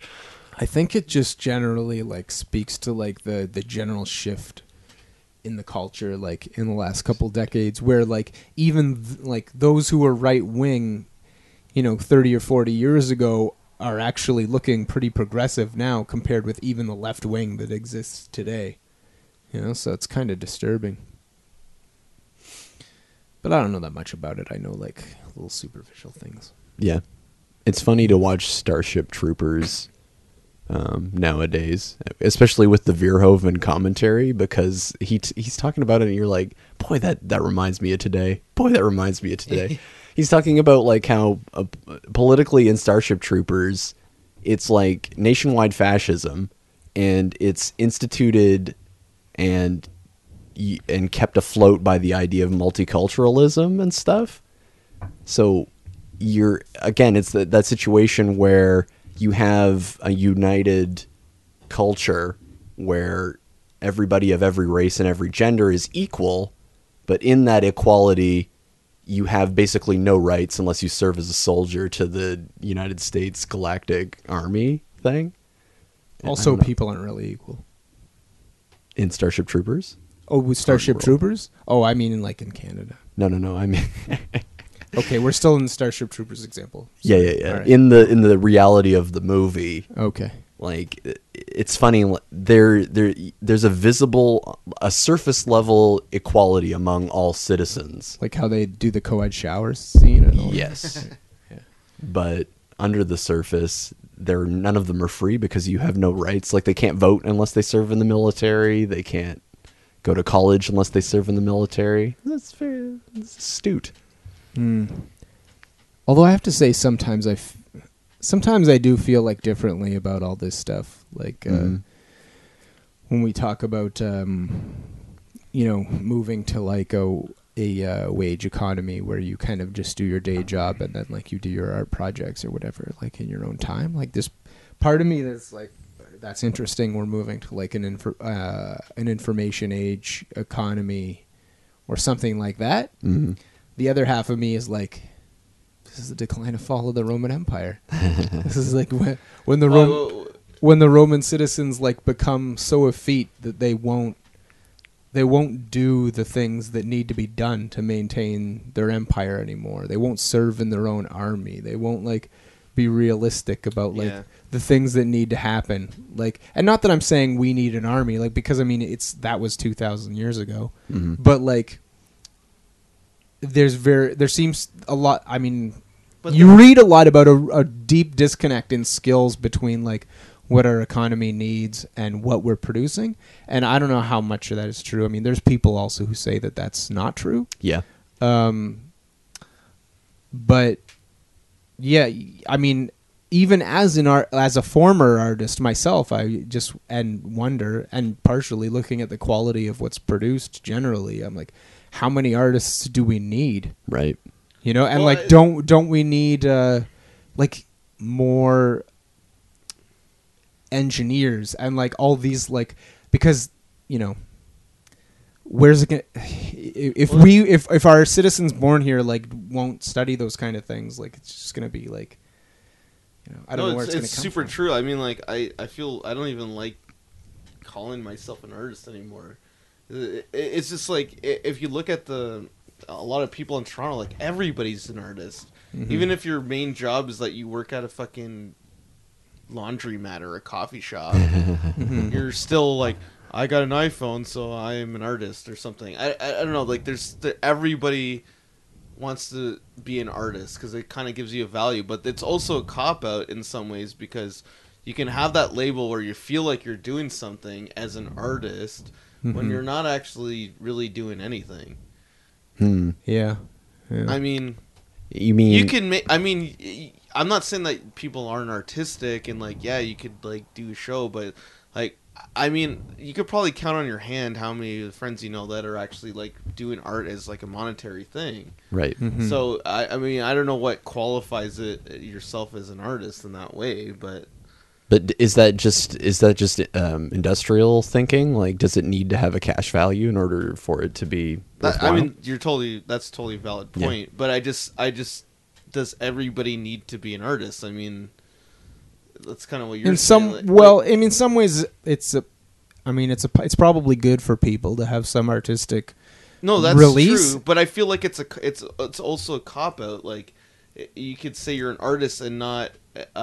It kind of gives you like this value that is like not really real. Like I don't know how to describe it. Yeah, I'm just thinking like we clearly like need, and you know, actually maybe this would be a good thing to do if you wanted to do part-time art. But like there's certain positions we need more of. Like we need more like skilled tradespeople that do like carpentry and plumbing and all these things. You could make a lot of money like doing that stuff. And similarly, like we have huge skills gaps, well, so they say, in the public service, like in terms of like data analysis, like statistical knowledge and these kinds of things. What baffles me though is why is the education system not capitalizing on this? Like, I mean, they shouldn't be pumping out students like how much money they're making off the education system is ridiculous. Yeah, how much debt kids are coming out of school with. And the fact that you guys fucking know where there should be like people coming out and being educated in certain things, like there's reasons. Like it's tough. The universities actually have a lot of institutional freedom from political control. Right. So that's a good thing. So it's very hard to force them to do anything. And force the students, too. Like, if you have a bunch of students that are interested in taking musical theater instead of studying programming, then that's their right, you know? Mm-hmm. There's nothing... If anything, I actually think they should raise the price. That's what Germany's doing. Of something like... I mean, although I hear, like, Dusan Milik, actually, who I talked to about a year ago, was saying that they're changing the art program the illustration program at OCAD considerably, so I don't know what it is now. Like maybe they're getting more into like data visualization. Well, and I don't think like stuff like that. illustration should even exist. Well, as it Whoa. existed when No, I mean- we took it. Yeah, But I mean, there would be it shouldn't even be called illustration though. Like you it could should just- channel that though. Like you could do like all this like data visualization stuff. That could be a course, and there's definitely a market for that.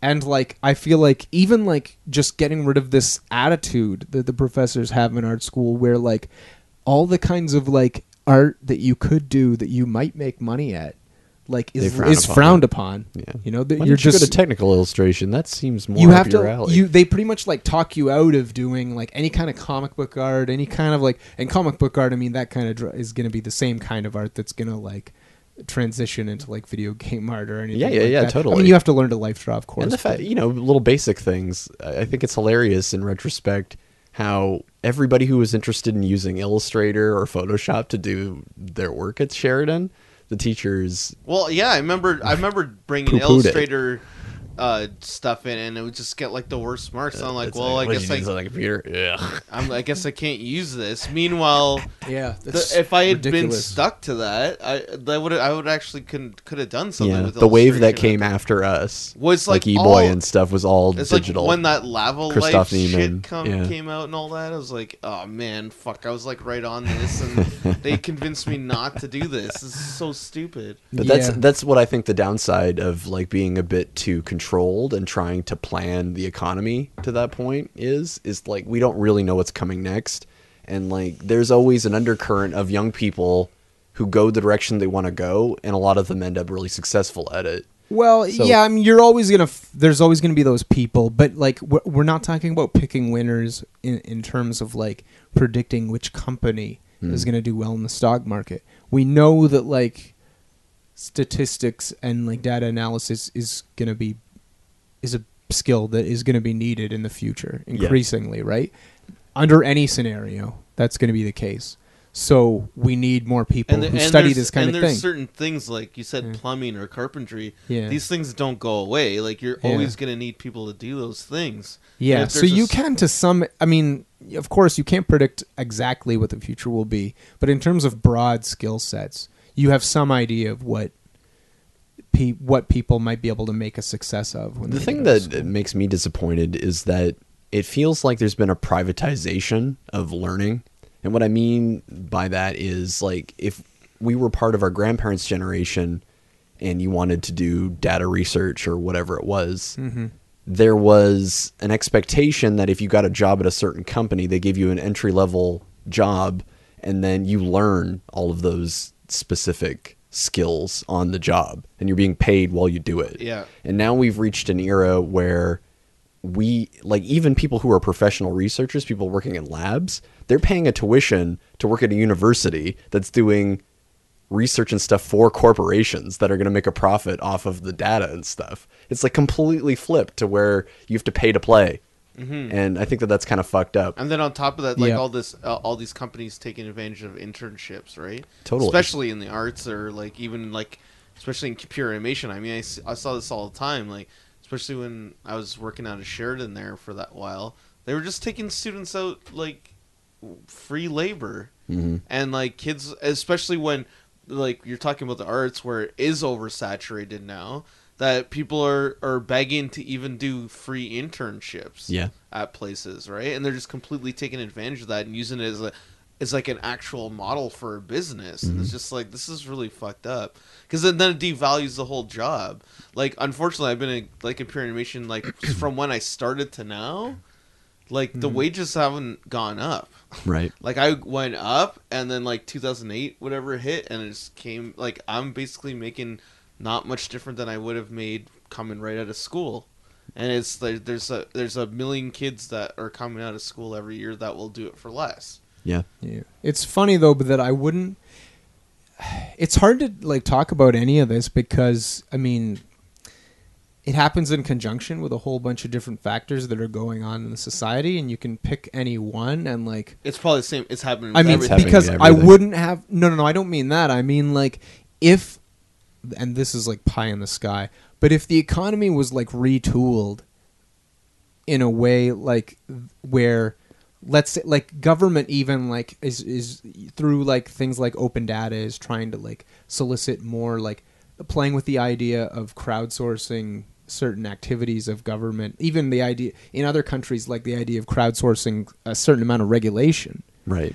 But I'm like, okay, and typically you don't get huge participation rates in this, and I'm thinking like, well, no one's getting paid for this, and like people are like they work longer hours than they ever have, at least in North America, and if they could even change the economy so that, okay, I mean, you want these things done, pay a little bit. Yeah. Yeah. Like add a monetary incentive to all these crowdsourced activities that go on throughout the digital economy in a measured way that makes it at least possible for people who participate in these things to make like a decent, like an okay living, like doing that kind of thing. Then you would almost get to that point where people could pursue like their own interests, like, you know, and multiple interests if they have the skills to do it. Like if they had an economy like that, I wouldn't have a problem Yeah. Yeah. with a lot of this stuff. But it just, I think there's this, it doesn't fit with the capitalist economy that we have now, I think is a problem. It's like it's interesting that you're saying that, because I mean I feel like I am a multitasker. I am kind of doing that already. So to me, like if there was just multiple ways to make a little bit of money here and there, I would. That's like. Oh, speaking of which, my mom wanted me to ask you if you're on Access Copyright. Oh, What? There's an organization, Access Copyright, right? Which I think it's government. I mean, but anyway, I'm on it as a former illustrator. Mm-hmm. Let's just say as an illustrator. Don't push that. Okay? So, I mean, Jessica is too. Like, so I've published all kinds of like illustrations in different magazines. I still get checks from that. Really? Yeah, I because- definitely have not done that. If you get on it, like it's for musicians too. Really? If you signed up for this, like you could be getting a check for like 3. Well, no, I do SoCan. Yeah? Okay. That's like probably the musical equivalent of it. but I think don't Access Copyright does too. In addition, For musicians. Really? So at least go on the website and check it out. the way it kind of works, I think, is that as part of like the education system and stuff, the teachers and the schools, they have like a small fund that's put aside to be able to pay for the copyright of the materials that they're using in their schools. education in the schools. Yeah, that's part of it. And it all gets pulled together and then they divide it among artists. So you just need to sign up for the list and then you Yeah. become like a payout Yeah, recipient. you could be to getting the like thing. 300 or 400 a year, like just from it. Just Yeah. check it out.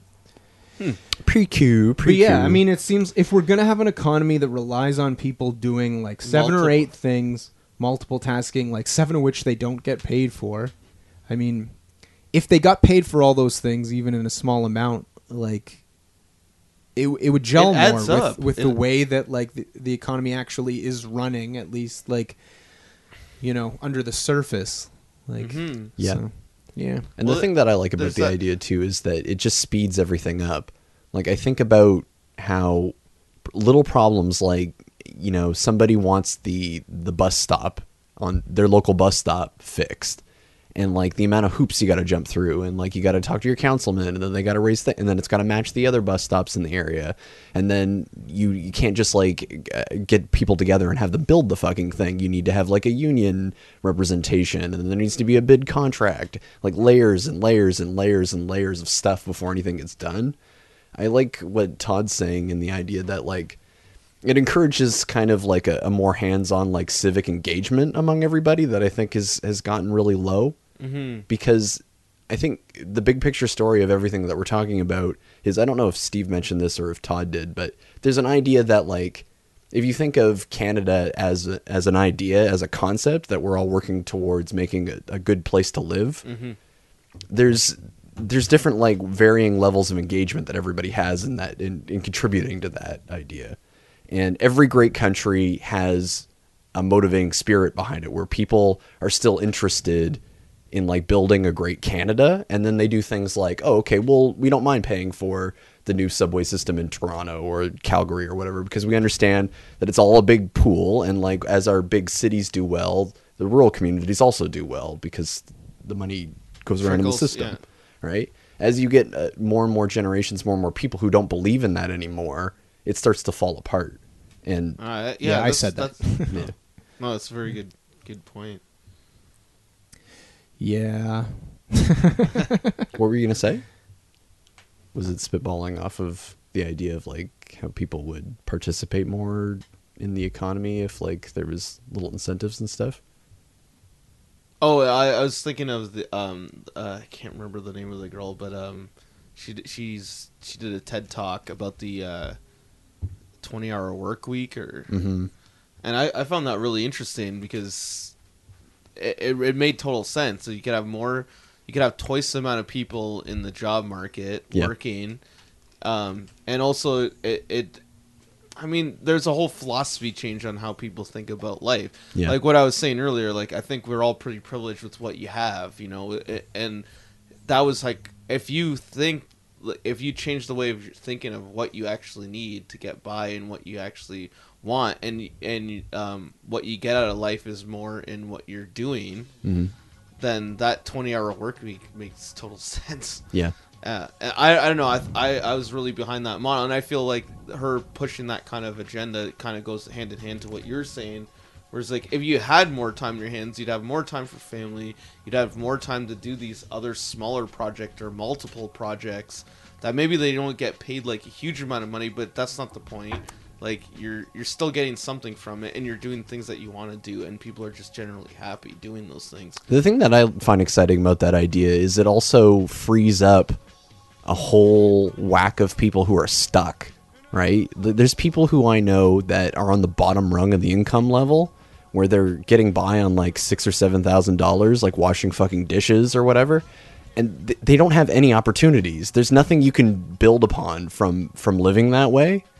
If you had a little bit more space in the economy where people who had real jobs were given more leisure and you were opening up that space so somebody can learn new skills and get a bit of momentum, I think it would change a lot of stuff. You could either do that or just go straight up cash payments to people, which I think that they should also do. Is there should just be like a guaranteed wage for everybody so that we can all participate in the economy, because it's ridiculous that there's so many people with really big brains that just aren't able to contribute because they have absolutely no financial resources to do anything. You know, it's crazy. Crazy. Crazy. Madness. Madness. You gotta put echo on that after. So, okay, we're almost at the end of 2014, the year in review. What's coming up in 2015? What do we have to look forward to? Peak Oil Nightmare's not here yet. Todd wasted a lot of money on a really expensive parka to keep him warm through the nightmare. Didn't quite Actually, I arrive. want to ask you about what you thought about that whole thing. Well, Because it's like Saudi Yeah. Arabia opened up the taps. You got Russia going down the tubes from it. It seems Yeah. all deliberate. It seems like the It is Americans are getting him to deliberate. do that to punish Russia for Crimea, right? That seems to be what's going on. But isn't Saudi Arabia in kind of cahoots with ISIS? Like they I don't- fund ISIS. Oh, do they? Interesting. So I don't. I know they're a United States ally, but I don't know. Yeah, so like many I- layers going on Yeah. to this story that I'm not. I was kind of curious what. It's a lot of shady business. But like I am so like face down in the books that That you can't even. I don't really follow day to It's day crazy, news. but you're doing like politics. No, I'm not. That's Oh, the you're not? that's the thing That's that the I thing. think a lot of my friends here don't understand is I'm in a public service program, which is not the same as politics. Like you have the prime minister, and then the ministers of the different departments, and then the deputy ministers, and those are all like political appointments. But like your average person in the public service, like they're not political. Like they're just functionaries. Servants of the nation. Yeah, they're supposed to be nonpartisan, right? Oh, Like so they do their job no matter who happens to be in power. And I mean you need that for like the stability of the delivery of services and stuff. It's like the castrated guy on Game of Thrones. He's like the servant of the realm. oh, so you're a eunuch. So I'm like a fat bald eunuch. Or at least that's what I'm studying to be. They castrate you when you get Your the degree. graduation. Yeah. you can never won't procreate. You won't be needing this anymore. Yeah. Yeah. So I like I'm not in politics. I'm in like a public service. Mm. Yeah. Well, I guess it's like when people are like, "What do you do? Computer animation?" You're like, Like- cool, like Nut Job and stuff. I love that movie. Yeah, right. You were on that job. Yeah. Oh, God. Not on air, man. I remember when we were sitting down and they were playing the trailer or something, and you're like, "I did that shot. I did that shot. I did that shot. I did that shot." You see his nuts? I did that. Oh God. What is coming up in 2015? Are you gonna finish your video game? Yeah, been working on it. Basically the programming is almost completely finished. Yeah. So it's just like I got Deanna doing some backgrounds for me. Yeah, I Sweet. saw that. It's mostly I just gotta go and like most of the graphics that are in are templated, so I have to go through and just replace everything now. How did you like the process? Are you gonna do another one? I'm gonna do another one. I think me and Ilya are doing one. I don't want to talk about it on here, but me and Ilya, William, and I maybe Deanna too. We're Sweet. gonna probably do a game jam and try to bust this thing out. Like now that you know the steps, how fast do you think you could do it? That's the thing. Like even this game, we probably could have done in like half or quarter of the time. I mean, I don't regret it. It's just I did so many things wrong. It's just like anything, right? Like if I was to do like a first film or something, it just you just do fucking everything wrong, and then you have to go back. So there's a lot of steps that I just did wrong. And Ilya's really great for that because he's kind of done a lot of these and kind of knows how the correct process. So with the next game, because even like he kind of jumped in like at the end and kind of just like talked us through a few things that he had already experienced. So I think the next one I kind of want to just do what are the exact right steps so that I can. And it's like not a hard game to do. It's not very big. So hopefully I'll just know for the following time, like this is what you do. Again, I don't regret any of it, but fuck, it like could have been way quicker, but it's just, and also just the concept was so much bigger than, it's like when you're making a movie for the first time, like you're thinking like so grandiose. Without even knowing that you are. There's going to be aliens open up a portal. Like, they're going to destroy New York City. And you're just like, it's going to be a big tidal wave. Sounds really good. And then what's your budget? Oh, $500. Okay. That is going to cost at least $1,000 if the course that I took on $1,000, film that's a production lot of money, serves man. me. Yeah. I'd have to work like a whole week to make $1,000, guy. I'm not fucking paying you that. So I don't know, but hopefully they'll both be out next year. So. I'm really excited whenever one of my friends spins off and does the hard work of learning all this stuff, because it's like, if Dean figures out how to make games, then all I have to do is draw a concept on the back of a napkin to get him excited, and then he'll do all of the work. It'll be great. I do feel like that is probably where I'm gonna head in the future. Because you feel like that's closer to your heart, or because you think that I've that's always wanted to do it, and it just incorporates everything that I like. Because I still get to do music, I still get to do art, it's still storytelling, it's still like a lot of things. It's everything. It's basically everything that I know how to do, except in video games, which I love anyway. So, yeah. So I just feel like I got to keep exploring it and learning more how to do it, but. I'm fascinated with all these tools. I just wish I could figure out a way of uniting this kind of stuff where like you're working with people and you're connecting, you're telling stories and that kind of like human stuff with the digital. Like I'm fucking like 73 hours into this new fucking Dragon Age game. And it's the same BioWare trap that I fell into for fucking Mass Effect and stuff. Well, right? that's all those games, like even what's it called, Fallout and all that. I can't play them anymore. I can't stop playing it, but I'm not having any fun. I know. Like, I'd rather just be hanging out with Dean or Todd or whatever. And but that's the brilliance of those games is that they're just game loops that are just made to get you hooked, and that's the stuff that I want to try to figure out more, because there is like tricks that for all those games on. Like, a lot of them are based on just gambling, right? Totally. So you want to get more effective at separating people from their friends. Yeah.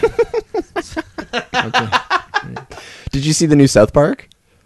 Oh, that's fucking hilarious. Did you see that? Was funny. that eh? one where they go through like the whole game. What was it?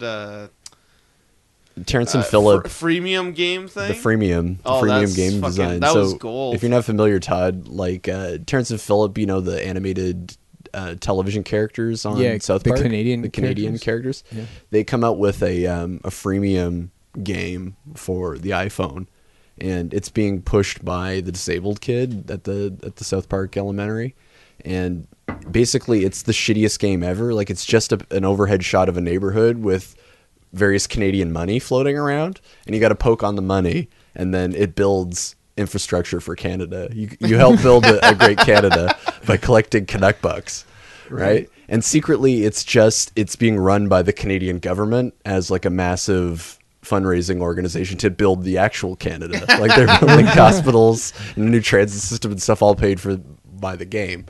But the prime minister goes into his office and he gets like the spiel from one of the ministers about how freemium games are actually not at all free, and how there's an economics that come to like alcohol sales and casino gambling, where there's 3 or 4% of the population that try your thing are going to be addicts, and you are going to suck all of the financial resources out of that small percentage of people who can't stop. Right. And they go through what Dean's describing, where the gamification, making these game loops where it's not particularly fun, but Well, it's you like- just can't stop. I know what you're going through. It's like you get this fucking new sword or some stupid shit. You're like, it's 4 a.m. already, and you're like, oh, I just want to try this sword out for like 5 minutes, and then it's like, yeah, and oh god. But the thing that has burned me in the previous BioWare games is if you don't fall into the pit and just keep moving forward, you can clear the entire game with whatever thing you started with. Like your starter pistol in Half-Life, you can beat the entire game with that. You don't need It was so funny anything. because that's what happened to me with Fallout, right? Yeah. And I think I hit like I something like 60 hours on it or something, and like I lost like 2 weeks of my life, and it was getting really depressing. I hadn't seen outside or anything, and then I was like, I'm just gonna do the story, and then I beat the story in like 2 or 3 hours later, Yeah.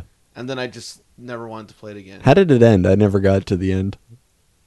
Do you meet your dad eventually? Yeah, Liam Neeson's your dad or something. Well, that sounds pretty good. I can't even remember now. Is he a villain? Does I the think dad he's become like a a villain? scientist or something. I really can't remember now.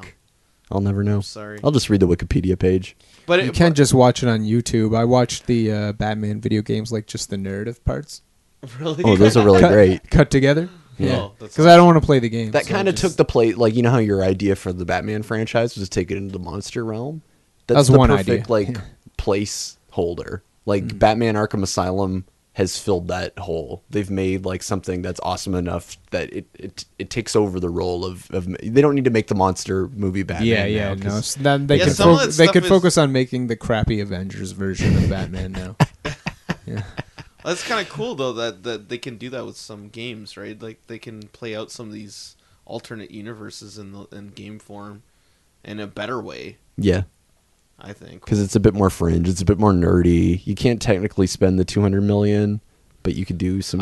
Some of these budgets on these games are way bigger than Hollywood films now. Yeah. because they're making so much fucking money now. Mm. So I don't know. Yeah, I heard that like the top 10 video games made way more. way more than the GTA, top 10. Hollywood. man, just like blew everybody out of the fucking water. They're And just- rightly so. Yeah. There's way more. I don't know. There's a lot of work that goes into that shit. Mhm. It's huge, and the stories are getting way better. Like they're getting real writers now, Yeah. and now real actors Mhm. in the game. So it's not far off. Yeah, I think that if I had a console, then GTA would probably be more up my alley. Like, I think that they're a little bit better at crafting stuff that's like legitimately funny, legitimately Oh, it's like- exciting, yada yada yada. No, I mean, I didn't play the whole game, but it was really good what I played. It felt really cinematic. And in the plus column, you know, Dragon Age has brought back the ability to have sex with everybody in the game, and that's kind of Ilya and I's favorite part. So what? You just have sex with her? I'd never played Dragon Age. Well, there's romance quests, right? So everybody in Really? your party, guys, girls, monsters, you can through the right through You the can right have sex with a monster? yeah, through the right scenarios, if you have the right conversation topics, if you have enough things in common, if you get them little presents that you find along your adventure, you can get the person to fall in love with you. And then there's a fuck scene. Really? Yeah. And if you're moving on, like you want to break up, you can break up with that character, and they might leave your party if they take it the wrong way. Sometimes it's amicable, and then you can have sex with somebody else in your party, and they won't get jealous. Can you be a monster and have sex with other people? Yeah, like there's these things called Kunari in the Dragon Age that are like they're kind of bull people. They have big horns and stuff. Okay, all right. And in the new game, there's this guy called the Iron Bull who's kind of like a bisexual, and you can totally bang him regardless of. No, I mean, can you be the Iron you can Bull? be the bull. You can be the big. Oh, so like if a you're the Kunari. bull guy, you can fuck guys or girls or Yeah. monsters. Yeah. Oh, maybe I should play this game. Personally, I'm an assassin dwarf. You're not getting laid at all. No, you can. I've been macking on like the diplomat character. They have Dragon Age introduces in the new one. They have like a supporting cast of bureaucrats. Mm-hmm. So like you have your own core party that's all doing military stuff, but you can also go back to the castle and send out your diplomats to like do espionage and stuff like that. It's kind of neat. You have a spy master similar to like Queen Elizabeth, yada yada yada. Cool. Cool. Yeah, there's a girl up there. Yeah, it's video games. So this didn't end up being much of a Christmas spectacular. Yeah. Well, what do we know about Christmas? The thing about Christmas that I found interesting this year, there's a tipping point that's happened where like my level of atheism has gotten to the point now where I just when want I to actually disassociate myself with Jesse's comments on this podcast at this point. These doesn't reflect I think mine. Todd is going to the bathroom at this point. Yeah, 'cause my level of atheism has gotten to the point now where like I can't even entertain a conversation about like the true meaning of Christmas. Just because like on a practical level, like I feel everybody should know that the holiday that we're doing now has existed forever since like Druid times. Used to be called Yule. The Christians like actively campaigned to ban any kind of celebration of this holiday that we're going into. And that should become, you can read it on Wikipedia. The information is there, right? So when CBC, Metro Morning, Matt Galloway or whatever, sometimes they'll play like a really religious Christmas song where it'll go on like, don't you know this is time about baby Jesus and the wise men who followed the star. It's a time for peace on earth. And you just Keep go going. Yeah, this is good. I'm gonna send this to Matt Galloway. It's like such a surreal thing, like to be on the other side of it, right? To go like, oh, this is how, you know, I can't like empathize anymore. I can't like get back to that headspace because when I was a kid, I used to be able to like have one foot in one camp and one foot in the other, and I could kind of like see how people could be under that spell, that kind of like magic. Does anyone care about that though, or is it? Well, more... that's the bigger the question, right? Like, is it all nudge, nudge, wink, wink? Nobody really believes in the thing, and it's just a cultural. Well, if you talk to, I mean, now that we're like this age, like whenever I talk about it with like family members or whatever, it's always just like this is just about the kids. Yeah. Like, and now my sisters have kids and my cousins have kids, and like we don't buy presents for each other even. We're just like we just buy presents for kids, and like they get a bunch of presents and they like it and they play. Present day. In Yeah. my house, it's still all about little You. Todd. So I hear. Todd gets a bunch of presents, and you know he plays with them. He's happy. Oh, look, he likes his iPhone. I actually know what your present is. How the fuck did that happen? Deanna showed it to me today. Oh my God, he You're- knows something you don't know. You're one He lucky knows something you don't motherfucker. know. Did you get a sword? I bet. Well, Did you get a shield? the thing is, I like constantly let Deanna know like things that I want. So it could be a lot of different things, you know. I had to pull that trick I'm with always, Jessica one I'm year. always like, She's got money. I'm sending her like whenever I see something like on Twitter that I'm You like, like- I'll message it to her. Yeah. So, I mean, it could very well be a sword, or it could be like a skull bust with like hot gold flowing into the eye socket and a snake. Oh, it could be that's anything. cool. Yeah. One like a Rasputin penis preserved Yeah, in. it could be Rasputin's penis. Whatever. A shrunken, Fortunately, it's not a shrunken head. Rasputin's penis. yeah, I'm a really eclectic person, so it could be anything. There's been a lot of push from like the Boing Boing side of the internet to like have people build a cabinet of curiosities to just have in your office, like a shrunken head. Yeah, preserved Johnson. I like that stuff too, but then I'm also like, am I going to turn into like the metal version of my mom with her like cabinet of like glass figurines? Oh, we dust this. And then is that any Your better? mom has the doll thing. or- Yeah, she has a collection of Victorian nuns that are all very creepy looking with black eyes and That- little teeth. Scared the So some fuck out of some me. people like that stuff, but I don't know if I want to get, because it can become just like another culture of like you're buying little trinkets. It is like consumerist after a point. Yeah. So I just want to have the one like really awesome think piece. That's going back to that. I mean, like, you don't really need very much shit anymore. Yeah. I don't need I'm a music fan, obviously. I don't really care about records or anything anymore. Nobody cares. Nobody buys anything anyway. But it's like, I found, like, now that I have, like, the streaming websites, I'm sorry. Like, as a listener, it's just, this is the best thing More ever. convenient. And, like, And the thing, it same adds a thing with- social element too. Same thing with Netflix and all this shit, right? Like, I like movies, but, like, it's just the convenient, like, you know, we thought everything was gonna go with like better quality with this Blu-ray and everything, but if everybody's watching it on Netflix, like, I never thought that the Blu-ray thing was gonna. I was surprised when Lee Stringle were- got the Blu-ray, because I was like, "Does it matter?" Like after 2 minutes, you forget whatever that the it's, like, quality quality is. is- Like as soon as you're drawn into like what the movie it's is, almost you forget like about too that. good a quality. Like, you can see into the pores of the skin, and I don't know. Yeah, I mean, I like. I'm cool with the. There's some things that I find look amazing. Like if you watch any of those old Hitchcock movies on Blu-ray, it adds like a layer to it. Seeing the grain and the saturated colors and all that, I think makes the movie better.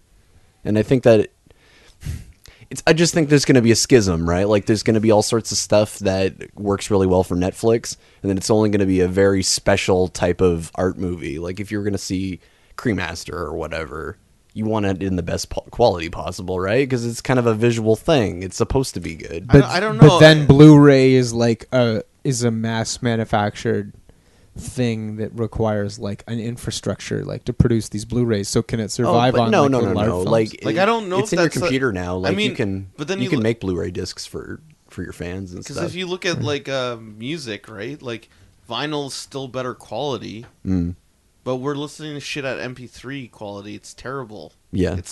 It's terrible quality. It doesn't sound like a fraction of how good it's supposed to sound, but nobody gives a fuck. Yeah. And like same with like Netflix, like it's a quarter of the quality of what they're shooting it at. Like we're talking about like, you know, I mean, people are shooting shit on red cameras at 4K, and then when they watch it, it's on a fucking YouTube thing like this big, really shitty with like compression on it. artifacts all over it. I don't know. It's weird. It's like the one technology's going, like technology of making it's like gone super far in one direction, but the quality of what we're watching is not. And it's all convenience until they're like able to stream stuff at 4K really quickly. I don't know. I think I think the convenience is is going to win out. There was this the Seth Godin idea where he was talking about Jerry Seinfeld and how Wait a sec. Does this have anything to do with Christmas? no. Okay.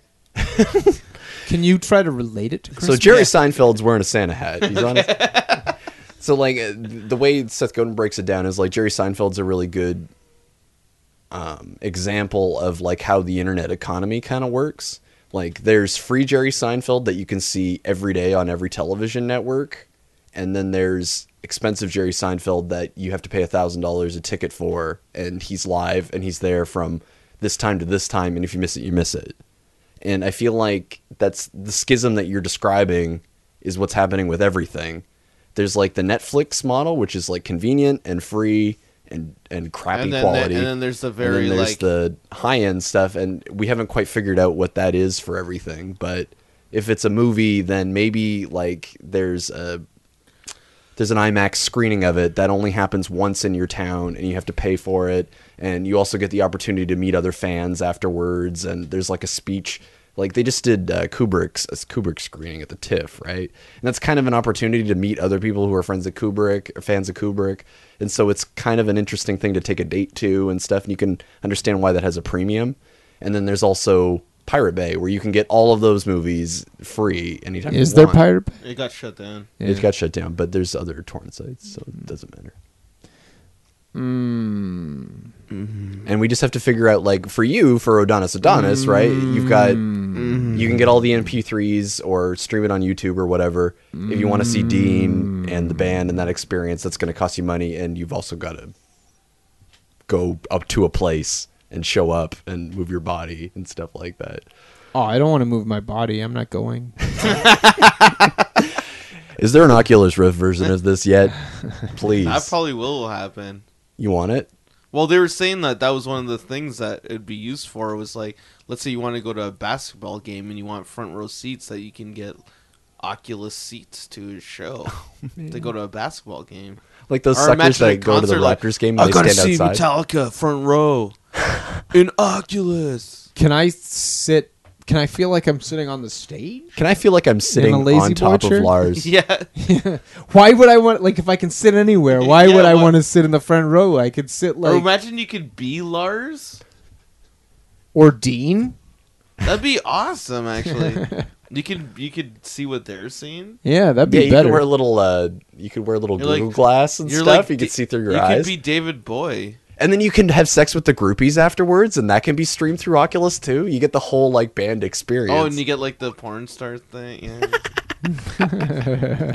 This is me working the merch table. And you're like, through the Oculus. You get to sit at the Yeah. merch table, and maybe they could hook it up so that you actually do sell their merch for them. Oh man, they'd have to just do a highlights reel for that shit. You don't want to do everything. The There's a highlight lot of when you boring sold shit. something. Sitting in a van for 12 hours and That could be. There's masochists out there. I bet you somebody would pay Somebody to sit would in your wanna- tour somebody van. would- yeah, do no, that. they're already playing music. If Oh, Dean's taking a shit. whoa, it feels weird. Your popcorn. I just want you to know that I've watched every single hour of your tour. I'm still connected right now. Oh god, I hope that never happens. I shaved my beard to match yours. That's probably a good place to end it on a laugh. Because Santa has a beard. Yeah, it's Santa beard. Beards, Santa, Adonis, Todd Julie, Jesse Yules. 2015. Yeah, Happy oh New wait, Year. what's the happening 2015? What are my predictions? I think that the next world war is going to be centralized government versus non-governmental citizen groups. Like that whole ISIS thing, anonymous computer hackers. I feel like there's two sides that are lining up. Did you guys hear that North Korea's internet went down Yeah, I did hear that. Interesting. today? I also think that the NSA was behind the Sony hack, and they're only doing this to unleash their NSA internet weapons. I just want to again just disassociate myself from everything that Jesse said on this podcast. Speculation. Yeah. And your predictions? I predict that the third season of Vikings will come out. Is that Be a excited show? about that. Is that a show? Yeah, that's a TV show. Okay. And then I'm doing a panel on gamification at York U. Nice. That should be funny. That's in May. Cool. Also, the Institute on Governance, where I'm working, is doing a conference at the end of January on digital governance. If you want to shoot any kind of video component to these talks, then they have I have the technology. They have to do that. Well, maybe for York U, maybe, but for the conference that IOG is doing, like those services are kind of provided by the venue. Like you kind of have to sign up for one. And I guess I mean if you're not happy with like the flow of it, if it ends up being really boring, and you want to like truncate your thing into like a proper YouTube. Well, it won't type be of up to thing, me then I like, can for the IOG thing, but No, maybe no. for the York In U. general, like if you don't Yeah. get all your points across, like say you only end up talking for 5 minutes, and then I'm going to talk for 20 minutes and then take questions. Nice. Well, if you ever want to do a YouTube thing, If I ever I have the need technology. free labor. I have free labor. Yeah. All right. It'll be the payback. Sounds good. Payback time. All right. What's your prediction? You got off easy. Oh, me? When's the Odonis live album? Well, we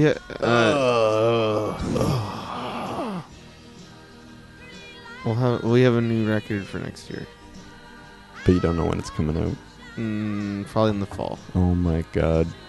The hype is building already. It's What's called it- The Muffins. Wait, what's it going to be called? I think Post Plague. Post-Plague. That's funny. My third band is called Plague Monster. Oh. Yeah, that's the band he invented after The Muffins went mainstream. Muffins got too popular. And Plague Monster is more of like a cash cow kind of band. Yeah, he's going to sell out. Yeah. Cool. Yeah. You know. Get your tickets now. It's less Plague Monster. less experimental. Post-Plague. Plague Monster. Post-Plague. Plague Monster. Plague Monster on tour with Odonis. Coming soon. Venue New Year. All right. All right, let's wrap it up. Harry, Thanks for coming. Merry Christmas.